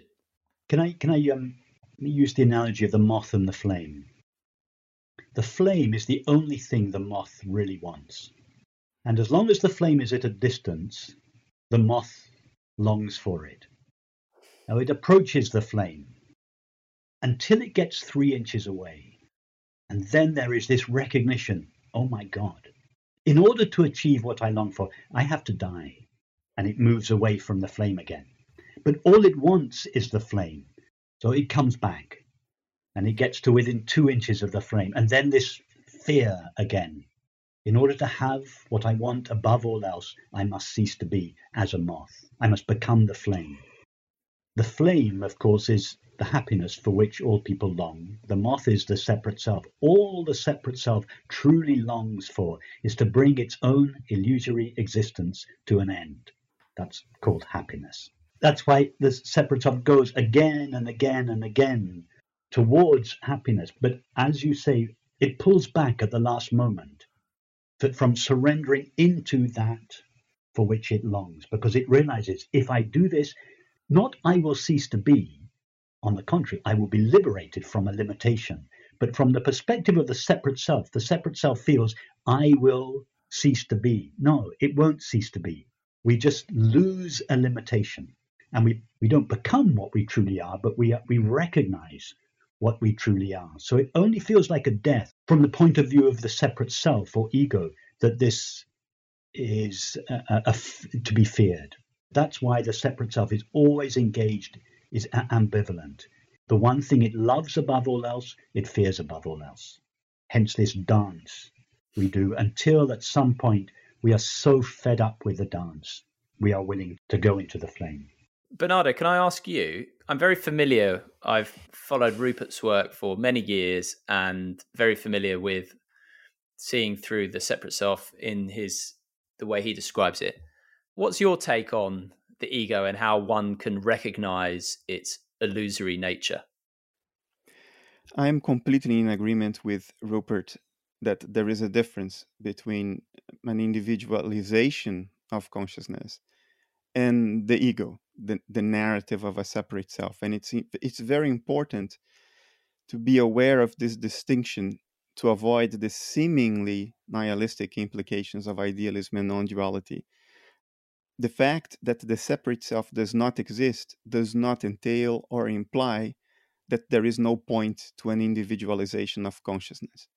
That is the key point. Now, how do you recognize the difference between the two? I can only draw from my own experience over the years.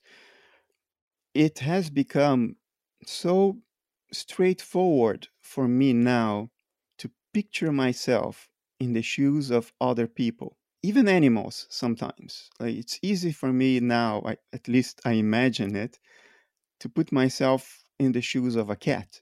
I have cats, I've had cats all my life. I'm very familiar with felininess, if you know what I mean. So that ability to imagine yourself being someone else makes it so clear that what you are is just this, it's this pure subjectivity. And everything else is ancillary. It's what happens to be happening within that subjectivity. How do I put in words how you can make that differentiation? I think this is the best exercise.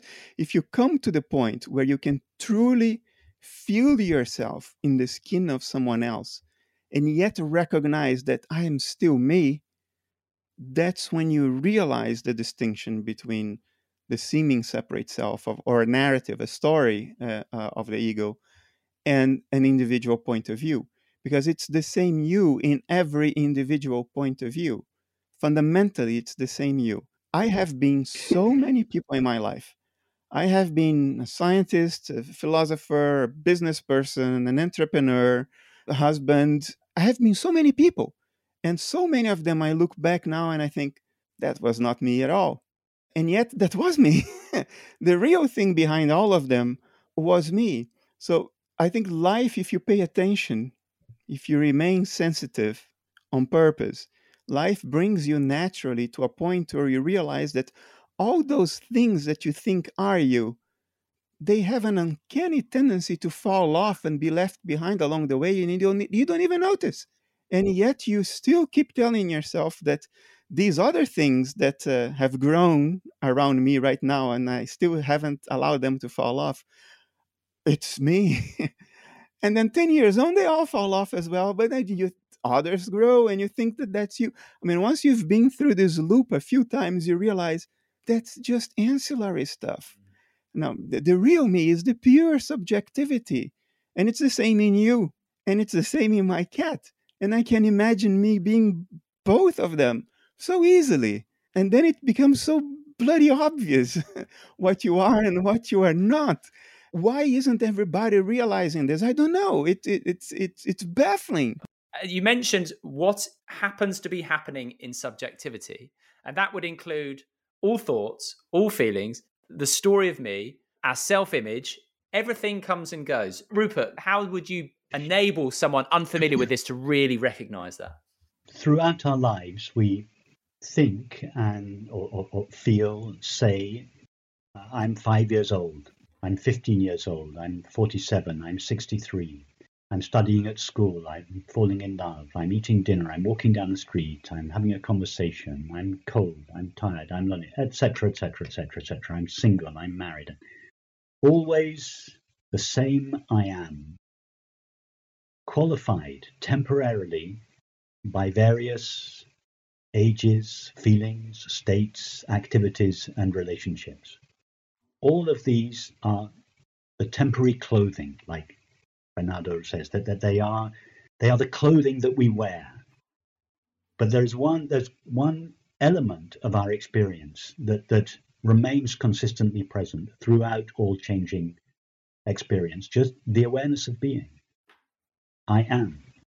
Now, if we take off, so to speak, all the layers of experience that are not essential to us, when we've taken off everything, when we've removed, we don't literally have to do it, but if we go to that place in our own experience that is unconditioned or unqualified by the content of our experience, that pure, naked being, the pure I am before it is colored or qualified by experience, it is without agitation, hence its nature is peace.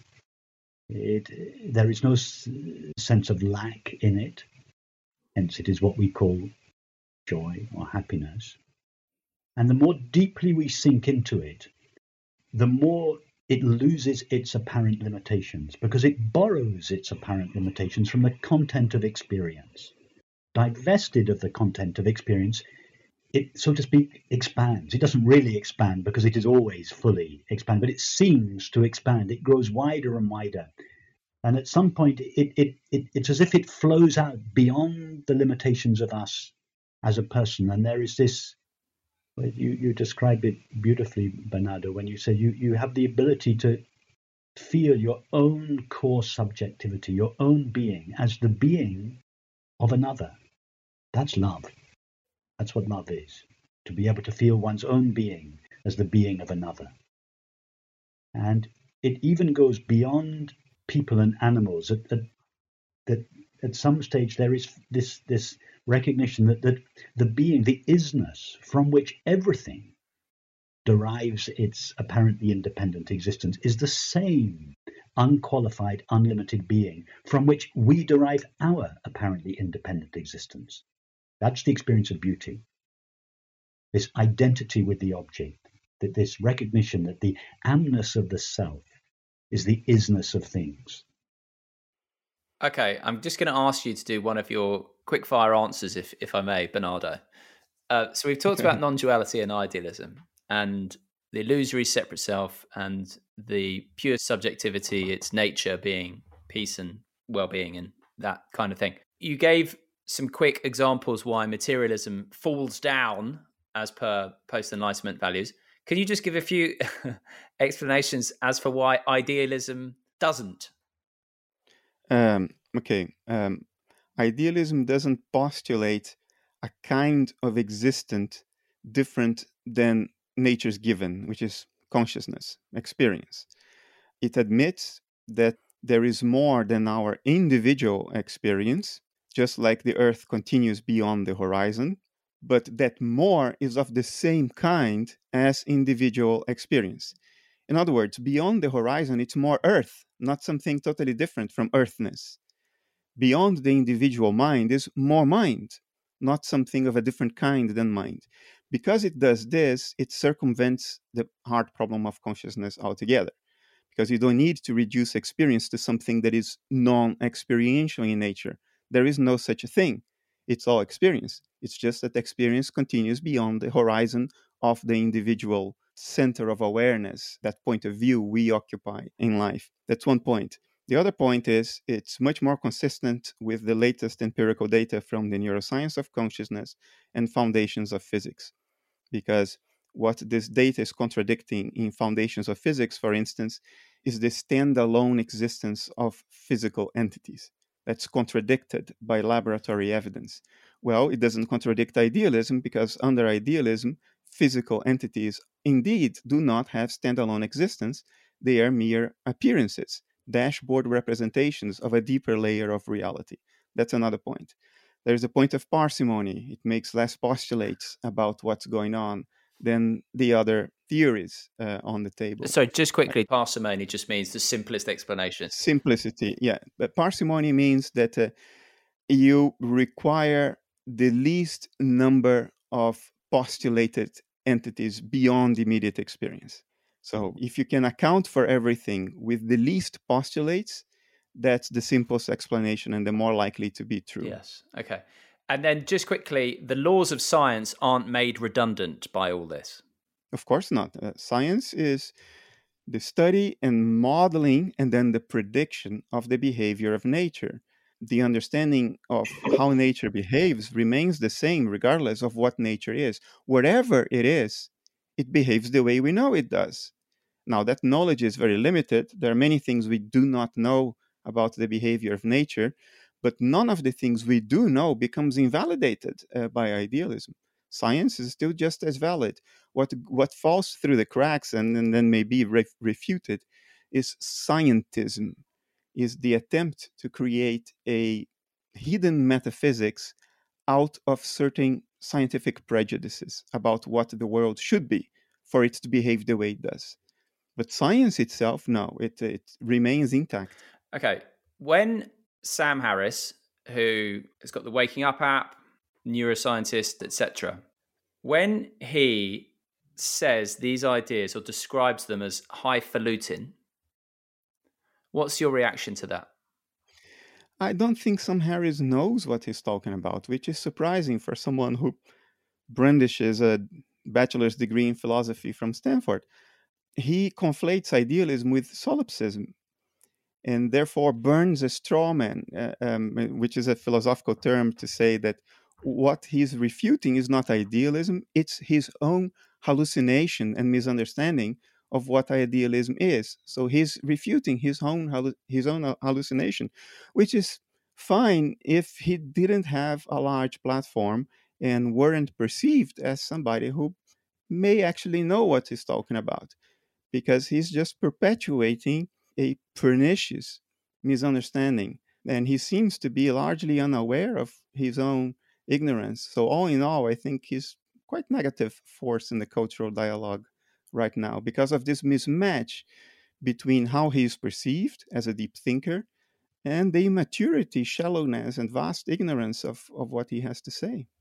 Right. So, Bernardo, something that you introduced me to was the difference between phenomenal consciousness and metaconsciousness.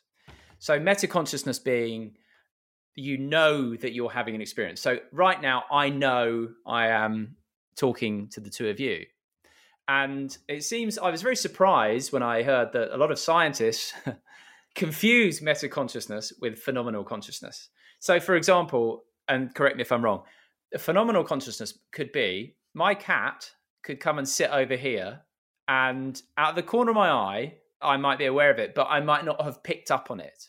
That would be an example of phenomenal consciousness, would it? Yes, that would be an experience that you have. You are experiencing it, but you're not telling yourself, oh, I am experiencing it. Okay.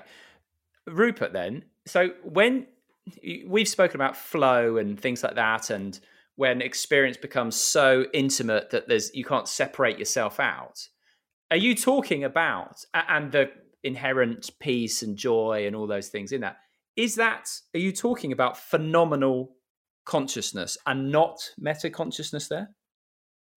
Yes, because we can be, we are intimately one with the entire content of our experience without necessarily having to represent it to ourselves. For instance, the tingling sensation at the soles of your feet. Well, the moment I mention it, metaconsciousness begins, but your experience didn't begin. You were experiencing the tingling vibration at the soles of your feet, but it was because of your focus on the content of our conversation. The sensation at the soles of your feet was just a faint whisper on the extremities of your experience. So you don't represent it to yourself, but you were experiencing it. Now, even more subtle than the tingling sensation at the soles of your feet, your breath. As soon as I mention it, you become aware of your breath. Actually, you didn't become aware of it. It just came out of the background. It came out of the shadows of your experience, and you become metaconscious of it. You represent it. Oh, I'm aware of my breathing. You don't become aware of it. You just become aware that you were previously aware of it. Now, go one step further back. The awareness of being. The awareness of being. Our being is even more transparent, even more silent, even more veiled by the content of experience than is our breath, which is, we could say, the most transparent of all our experiences. But just the simple awareness of being is even more transparent. Now, if I were to say to you now, be aware of the fact of simply being, you would suddenly become metaconscious. You would suddenly become aware of being. No, you were always aware of being. But a being was, if not completely eclipsed, largely obscured by our awareness of objects. And by objects, I don't mean physical objects. I mean thoughts, feelings, sensations, and perceptions. Now, when I say we become aware of being, I don't mean that being is something we can become aware of, like a table or a chair. We are essentially that being. It is we, this being, who is inherently aware of itself, but overlooks its awareness of its own being in favor of the content of experience. And we seem, as a result, to forget or lose ourselves. And therefore, we have to engage in this process, which is called self-inquiry or prayer or meditation, where we return from the adventure of experience, trace our way back to the simple fact of being. Right. We're in the final straight. Before we get on to the implications, which is a pretty important thing, just a couple of other quick fire things that are for you, if you wouldn't mind, Bernardo. And then, sure. First of all, the evidence that the structure of the brain is uncannily similar to the structure of the universe. Yeah. So if the brain is what conscious experience looks like when observed from the outside, from a third or second person perspective, then if all the universe is actually the appearance of one universal mind, you would expect to find a structure in some way similar to that of the brain, because both are appearances of mentation, of experiencing. So is that the case? It turns out that it is the case. And studies have been done to avoid comparing misleading pictures, because if you're comparing just pictures, you can crop a picture in just the right way and do some color filtering just the right way that anything looks like anything else. But these things were studied with the tools of information theory, network topology, where you can derive specific salient properties about the structure of the universe at its largest scales and the structure of brains, the network structure. And they are uncannily similar, and there is nothing known in physics that could justify this similarity. So that's curious, right? it's very curious. And then another thing you introduced me to was the dissociative identity disorder. Now, I was phenomenally conscious of it to a degree, but but I wasn't really familiar with it. And I want to tie this in with an objection to idealism, because there are lots of objections that you can swat away. I've seen you do it, and there are places for that. But a very obvious one is, for example, that I can't read your thoughts. You can't read my thoughts. So I was wondering if you could relate that to the dissociative identity disorder, particularly the Harvard paper, and then the woman who couldn't see. I've given you a lot there, but if you can tie them all together with a nice little bow, that would be great. Yeah. So there is this psychiatric well-known condition called dissociative identity disorder, in which what was originally one center of awareness seemingly splits into multiple and separate centers of awareness, which used to be called multiple personalities in multiple personality disorder. Dissociative identity disorder is the new name in the DSM-5, the new manual of psychiatry. Until the beginning of this century, there were doubts whether this condition really existed, because all we had was what patients reported, being different people, having different ages, and some doctors thought, well, this is just an attempt to get attention. This condition doesn't really exist. But since the advent of neuroimaging, the ability to image the brain activity, we know that the condition is real. One example is this study done in 2015 in Germany. A woman with dissociative identity disorder had multiple alters or split off personalities, a couple of which claimed to be blind and the others not. And the host was not blind, and her visual system was intact. So they had this brilliant idea of instrumenting her with an EEG cap to measure her brain activity. And when a blind alter was in executive control of the body, brain activity in the visual cortex, here, the back of the brain, would disappear, even though the woman's eyes were open and there was nothing wrong with her visual system. Now, that's something you cannot fake. And when the host personality or one of the other alters would assume executive control, normal brain activity would resume in the visual cortex. So dissociation is literally blinding. It is capable of rendering you blind to what is right in front of your eyes, even though your eyes are open and working. So, of course, it can render me incapable of reading your thoughts, and the other way around, even if we are part of one universal mind, one universal consciousness. We know that one mind undergoing this empirically established phenomenon of dissociation can seemingly split into different centers of awareness that become blind to what's happening in the rest of that mental context, even though at a fundamental level, it's all one mind.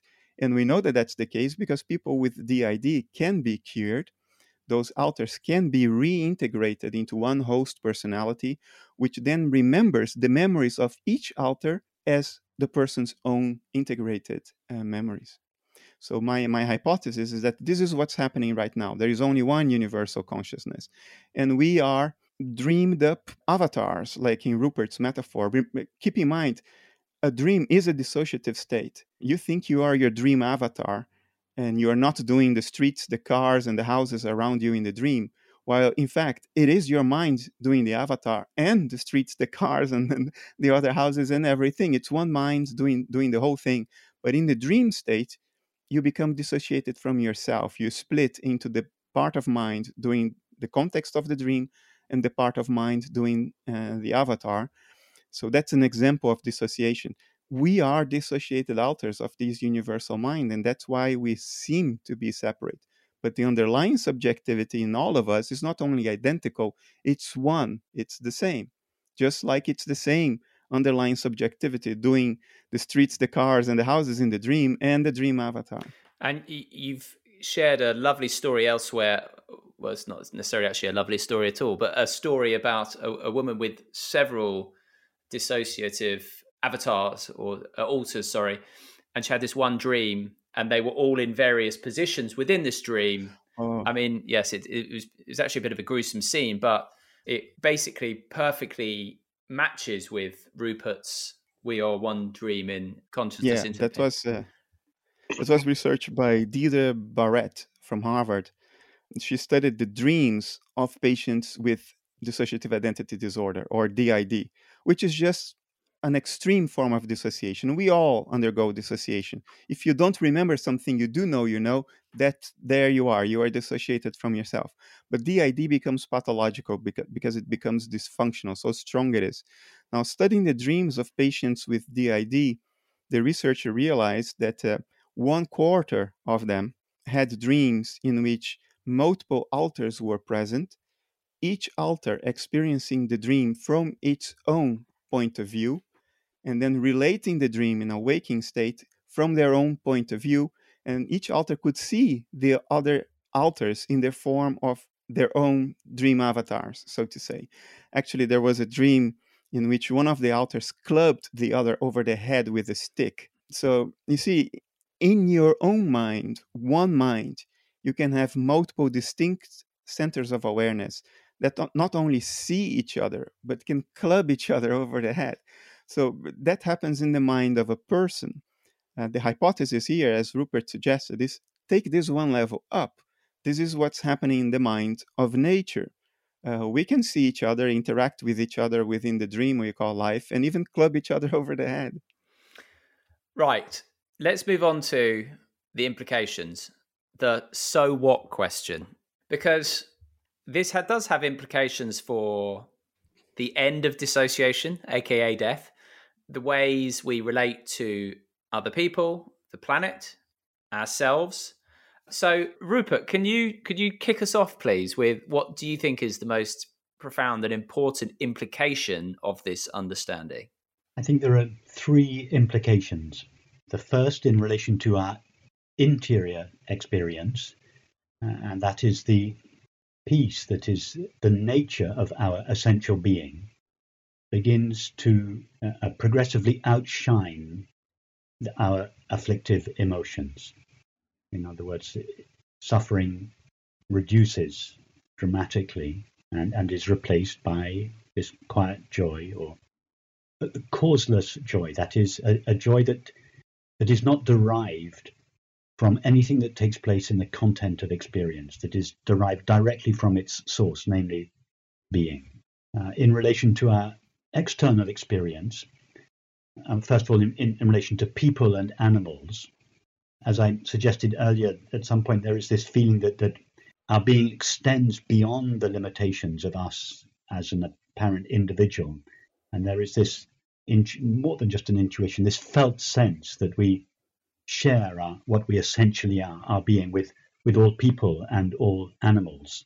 And this, it doesn't mean to say that we no longer have disagreements with people. We can still have opposing points of view, discuss them, and even argue about them. But there is this, increasingly, there is this felt sense that we share our being with all people and with all animals. That's the experience we refer to as love. And this recognition of our shared being informs the way we treat people and animals. And then the third consequence of this understanding is that we intuit or recognize that we share our being not only with all people and all animals, but all things, all of nature. And this recognition restores the proper relationship with nature. And we live in harmony with our environment, because we not just understand, but we feel that what we essentially are is what it essentially is. So the exploitation and degradation of our environment diminishes, and we live a life individually and collectively that is in harmony with nature. Bernardo, just in terms of the death problem, and actually it reminds me of something else I wanted to mention to you, but I previously forgot, which is further evidence, I believe, for analytic idealism, for non-duality, etc., which is that, 2 examples. You give the example of a fighter pilot who does the centrifuge thing, who blacks out. So the blood is gone from his brain, and you'd expect there to be no experience. But actually, the experience is reported to be even richer. And then there is the case of psychedelic experience. Now, anyone who's done psychedelics knows that, the experience is rich beyond imagination, really. But you would expect in that case, would you not, the activity of a brain to go up. But actually, the opposite in both cases happens. So I don't know if those are relatable to the broader question. Totally. Yeah. So under at least analytic idealism, if not idealism in general, what we call life, biology, metabolism, organisms, is just what a dissociative state in the mind of nature looks like when observed from a certain perspective, from across a dissociative boundary. That's what life is. It's the appearance of a dissociated state.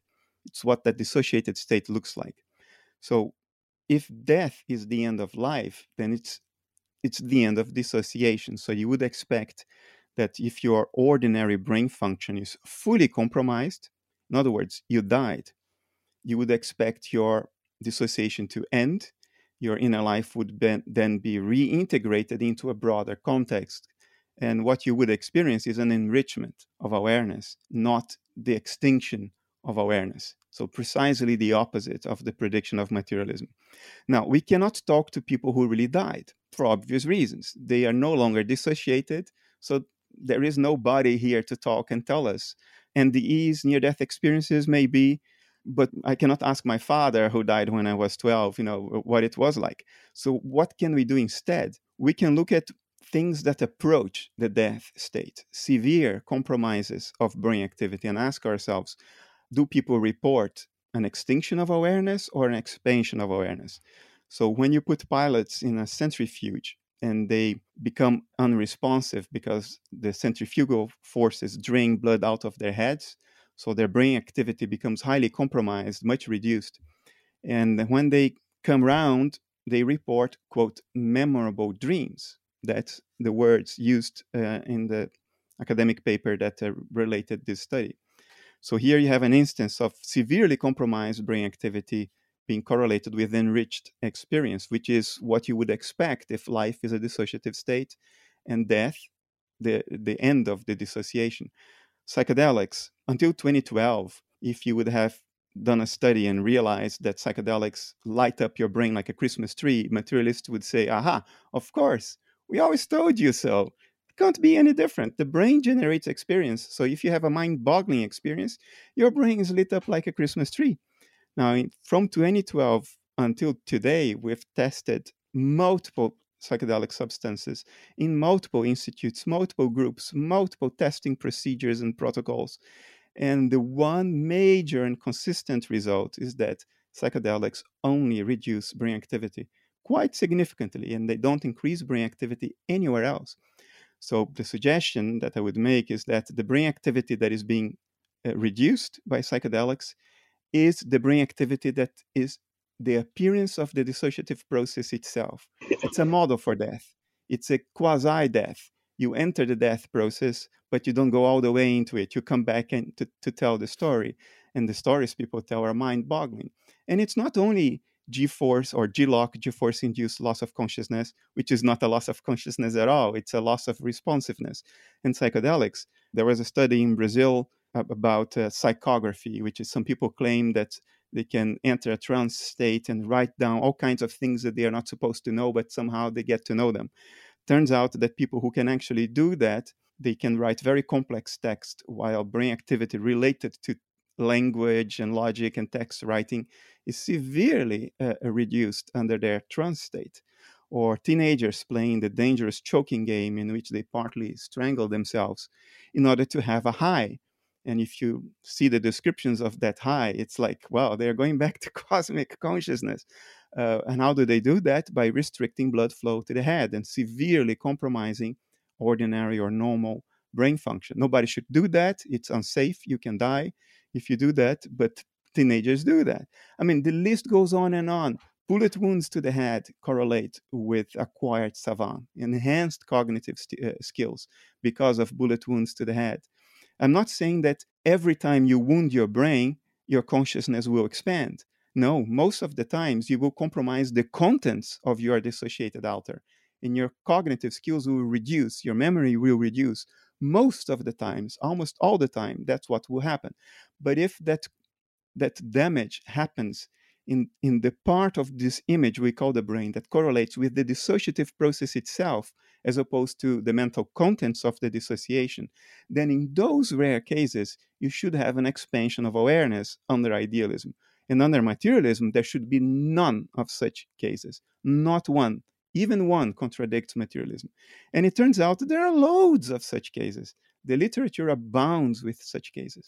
And just one last thing, Bernardo, and this is something you talk about as well a lot, Rupert, deep sleep, the awareness of absence. But Bernardo, you say when people in deep sleep, when they're hooked up to a machine and are woken up, they report some pretty funky stuff. People dream, we know that. But dreams have a particular signature on an EEG, a tool that allows scientists to read your brain activity. So what is new in this research is that they woke people up when they were not dreaming. And they knew that because the EEG reading did not have the characteristics of a dream state.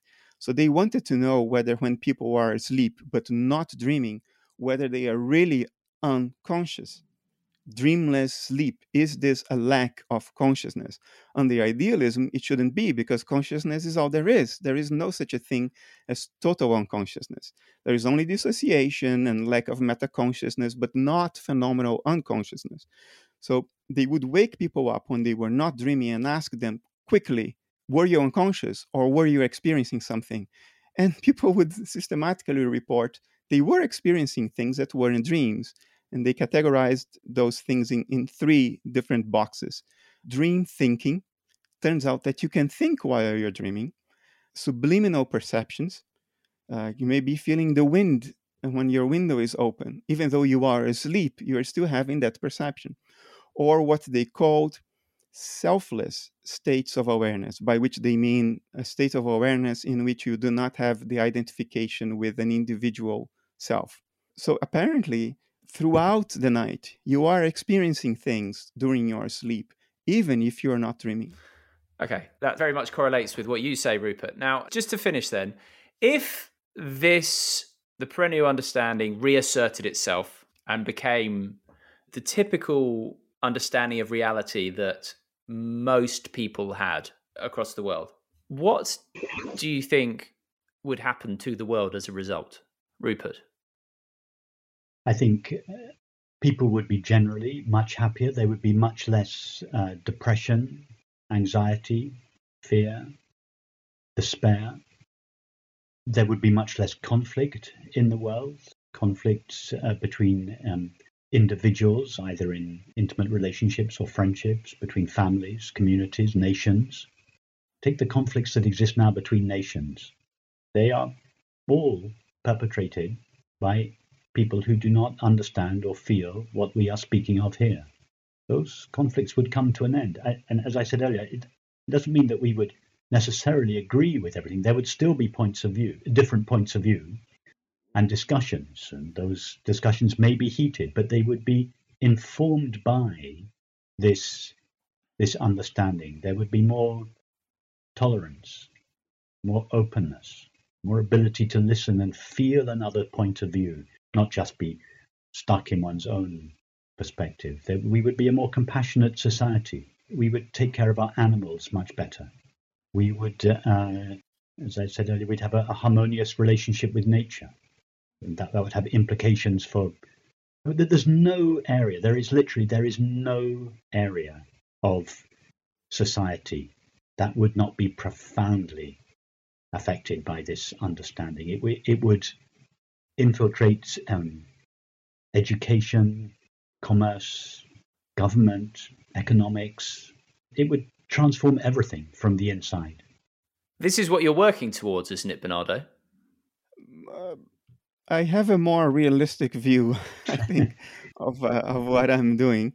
Look, analytic idealism as a conceptual theory, it doesn't change anyone's lives in and of itself, because it's something of the head. It's conceptual. It's thought stuff. It doesn't sink into the rest of your felt being, into your heart, into your emotions. The lived presence of your life is not directly affected by it.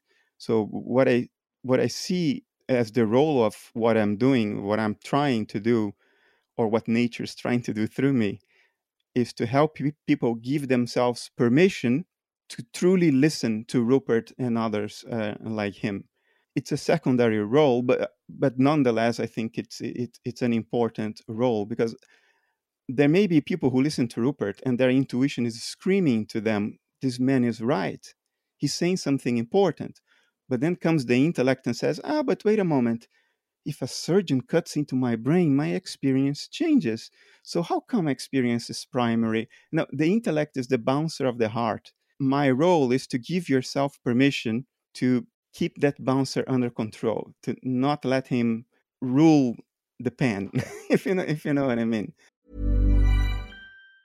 Planning for your next trip? Elevate your travel style with Quince. Quince has all the jet-setting essentials you'll want for your next getaway, like European linen, premium luggage options, buttery soft Italian leather bags, and so much more. And it's all priced at 50 to 80% less than similar brands. Plus, Quince only works with factories that use safe and ethical manufacturing practices. Pack your bags with high-quality essentials you'll be wearing for vacations to come with Quince. Go to quince.com/trip for free shipping and 365-day returns. When you make decisions for your company, you look for the no-brainers. And if you have a lot of mailing to do, Stamps.com is the ultimate no-brainer. It streamlines your processes to make your business more efficient, which makes you less busy. Mail checks, invoices, legal documents, and everything you need to keep your business running with Stamps.com. Seamlessly connect with every major marketplace and shopping cart. Schedule package pickups and see your cheapest and fastest shipping options from different carriers, with rates up to 89% off USPS and UPS rates. And with the Stamps.com mobile app, you can take care of mailing and shipping wherever you are. Make the same no-brainer decision as over 1 million other businesses with Stamps.com. Sign up with code PROGRAM for a 4-week trial, plus free postage and a free digital scale. No long-term commitments or contracts. That's Stamps.com. Code PROGRAM. But real transformation comes from feeling it directly. And I can't help people do that. Rupert can. So I think my role is to sort of pave the way for people who are intellectually driven, which is not the majority, but it's a group of people who are disproportionately represented amongst the group that has their hands on the knobs and levers of human civilization. That group is prone to having a bouncer, an intellect-driven bouncer of the heart that is totally out of control. And those are the people I'm trying to reach, to not really prime them, but to make them more receptive to the transformative direct experience of non-duality that Rupert can help them achieve. I don't want to come across as putting myself down too much. It's a secondary role in the sense that it is indirect, but I think for this particular group of people, it's something that is needed. So I don't want to come across as unduly or artificially too modest. And I'm just aware of what my role is. Sure. And this group of people, though, you mentioned, though, if they became more open to this, it would trickle down far more easily. Of course. You talked about the intellect is the bouncer saying, no, what about the surgeon's scalpel? But there's also that wanting to fit into a tribe, isn't there? Of not wanting to stand against what is the perceived correct way of viewing things. I know this even as a sports reporter. I pretended to be a football fan for many years for the exact same reason. That's a fundamental thing as well, isn't it, Rupert? It's the tipping point. Yes. I think all three of us can identify with this now, because none of us are beholden to institutions for whom we are dependent for our livelihood. So nobody is telling us what to think or what to say. And that gives us great freedom. We don't have to compromise. We can all speak our understanding, such as it is, without fear of being censored. In this day and age, you don't get executed for it, but you lose your job for it. You lose the respect of your peers if you're in academia, etc. And I think all of us, all three of us, are free of any such external pressure, it's no coincidence. It's because of in each case, I believe that our love of truth, the universe, let's put it like this, the universe has cooperated with our love of truth and has provided circumstances for each of us where we can speak freely without fear of censorship or condemnation. That's one thing. And then there's another thing, which in a way is possibly a deeper reason that enables us to do what we do, in that our sense of ourself is no longer invested, at least to a large degree, no longer invested in the amount of respect we derive from our colleagues, whether we're admired or not, how many Facebook likes. Our sense of identity is derived from our intuition and recognition of truth. And that gives you great courage. Doesn't mean to say that you necessarily go out fighting or that you become very argumentative, but it gives you this quiet courage to stay with truth, such as you understand it, and to speak it, irrespective of the consequences for your personal life. Which is what you were talking about. Devotion to the truth is stronger than your devotion to yourself as a personal entity.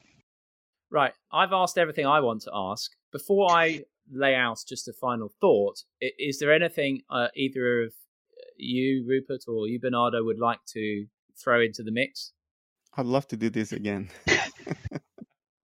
I mean, I love to listen to Rupert. I mean, his choice of words is always so precise, and he systematically hits the bullseye with the minimum number of words. It's a delight, isn't it? I mean, I'd love to do this again. Absolutely. I would love to do this again. The quality and content of this conversation gives me the same joy I experience when I listen to a Bach sonata. It's the same quality of intelligence and sensitivity that I experience in that music, which gives me this joy. I experience the same joy, and that for me is the hallmark of truth. Somehow truth and joy, they're always connected. Plato made the same point you just made. Yeah. It's a universal human intuition. Exactly, yes. Yeah, I would agree. As Roger Federer retires, here we are. That's for me.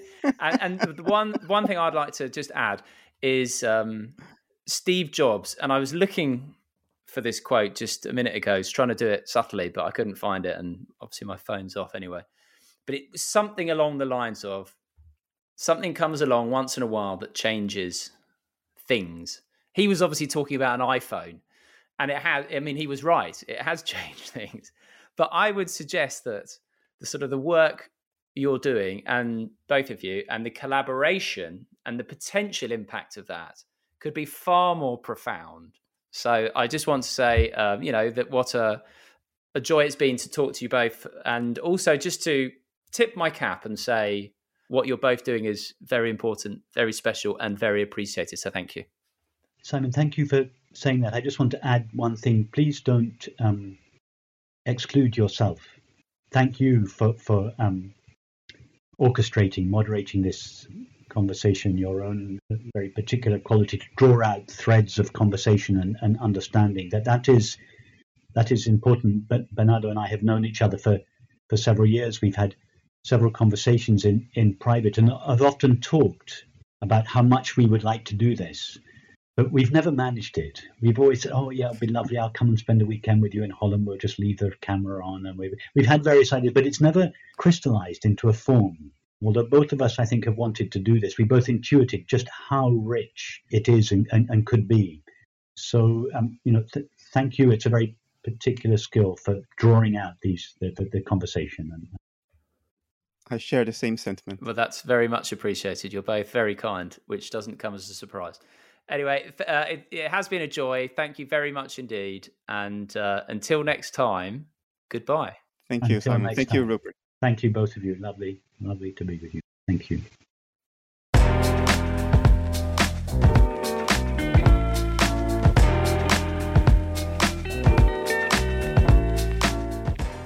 Thank you for listening to this conversation with Bernardo Kastrup and Rupert Spira about the nature of reality. I really enjoyed listening to Bernardo and Rupert breaking down materialism and building up analytic idealism or non-duality. I would suggest letting this one sink in for a while. In the meantime, if you'd like to learn more, I've linked to both Bernardo's and Rupert's websites and books and other work in the show notes. And please do get in touch with any thoughts, ideas, or questions you may have. My website is simonmundy.com. That's the best way to get in touch with me. And you can also sign up for my newsletter while you're there, Mundy on Monday, featuring some of the key life lessons I've learned from these conversations and beyond. And again, please do share this episode wherever you can. It really does make a huge difference. And if you could rate and review kindly, I would be so grateful. Until next time, thanks for listening and goodbye.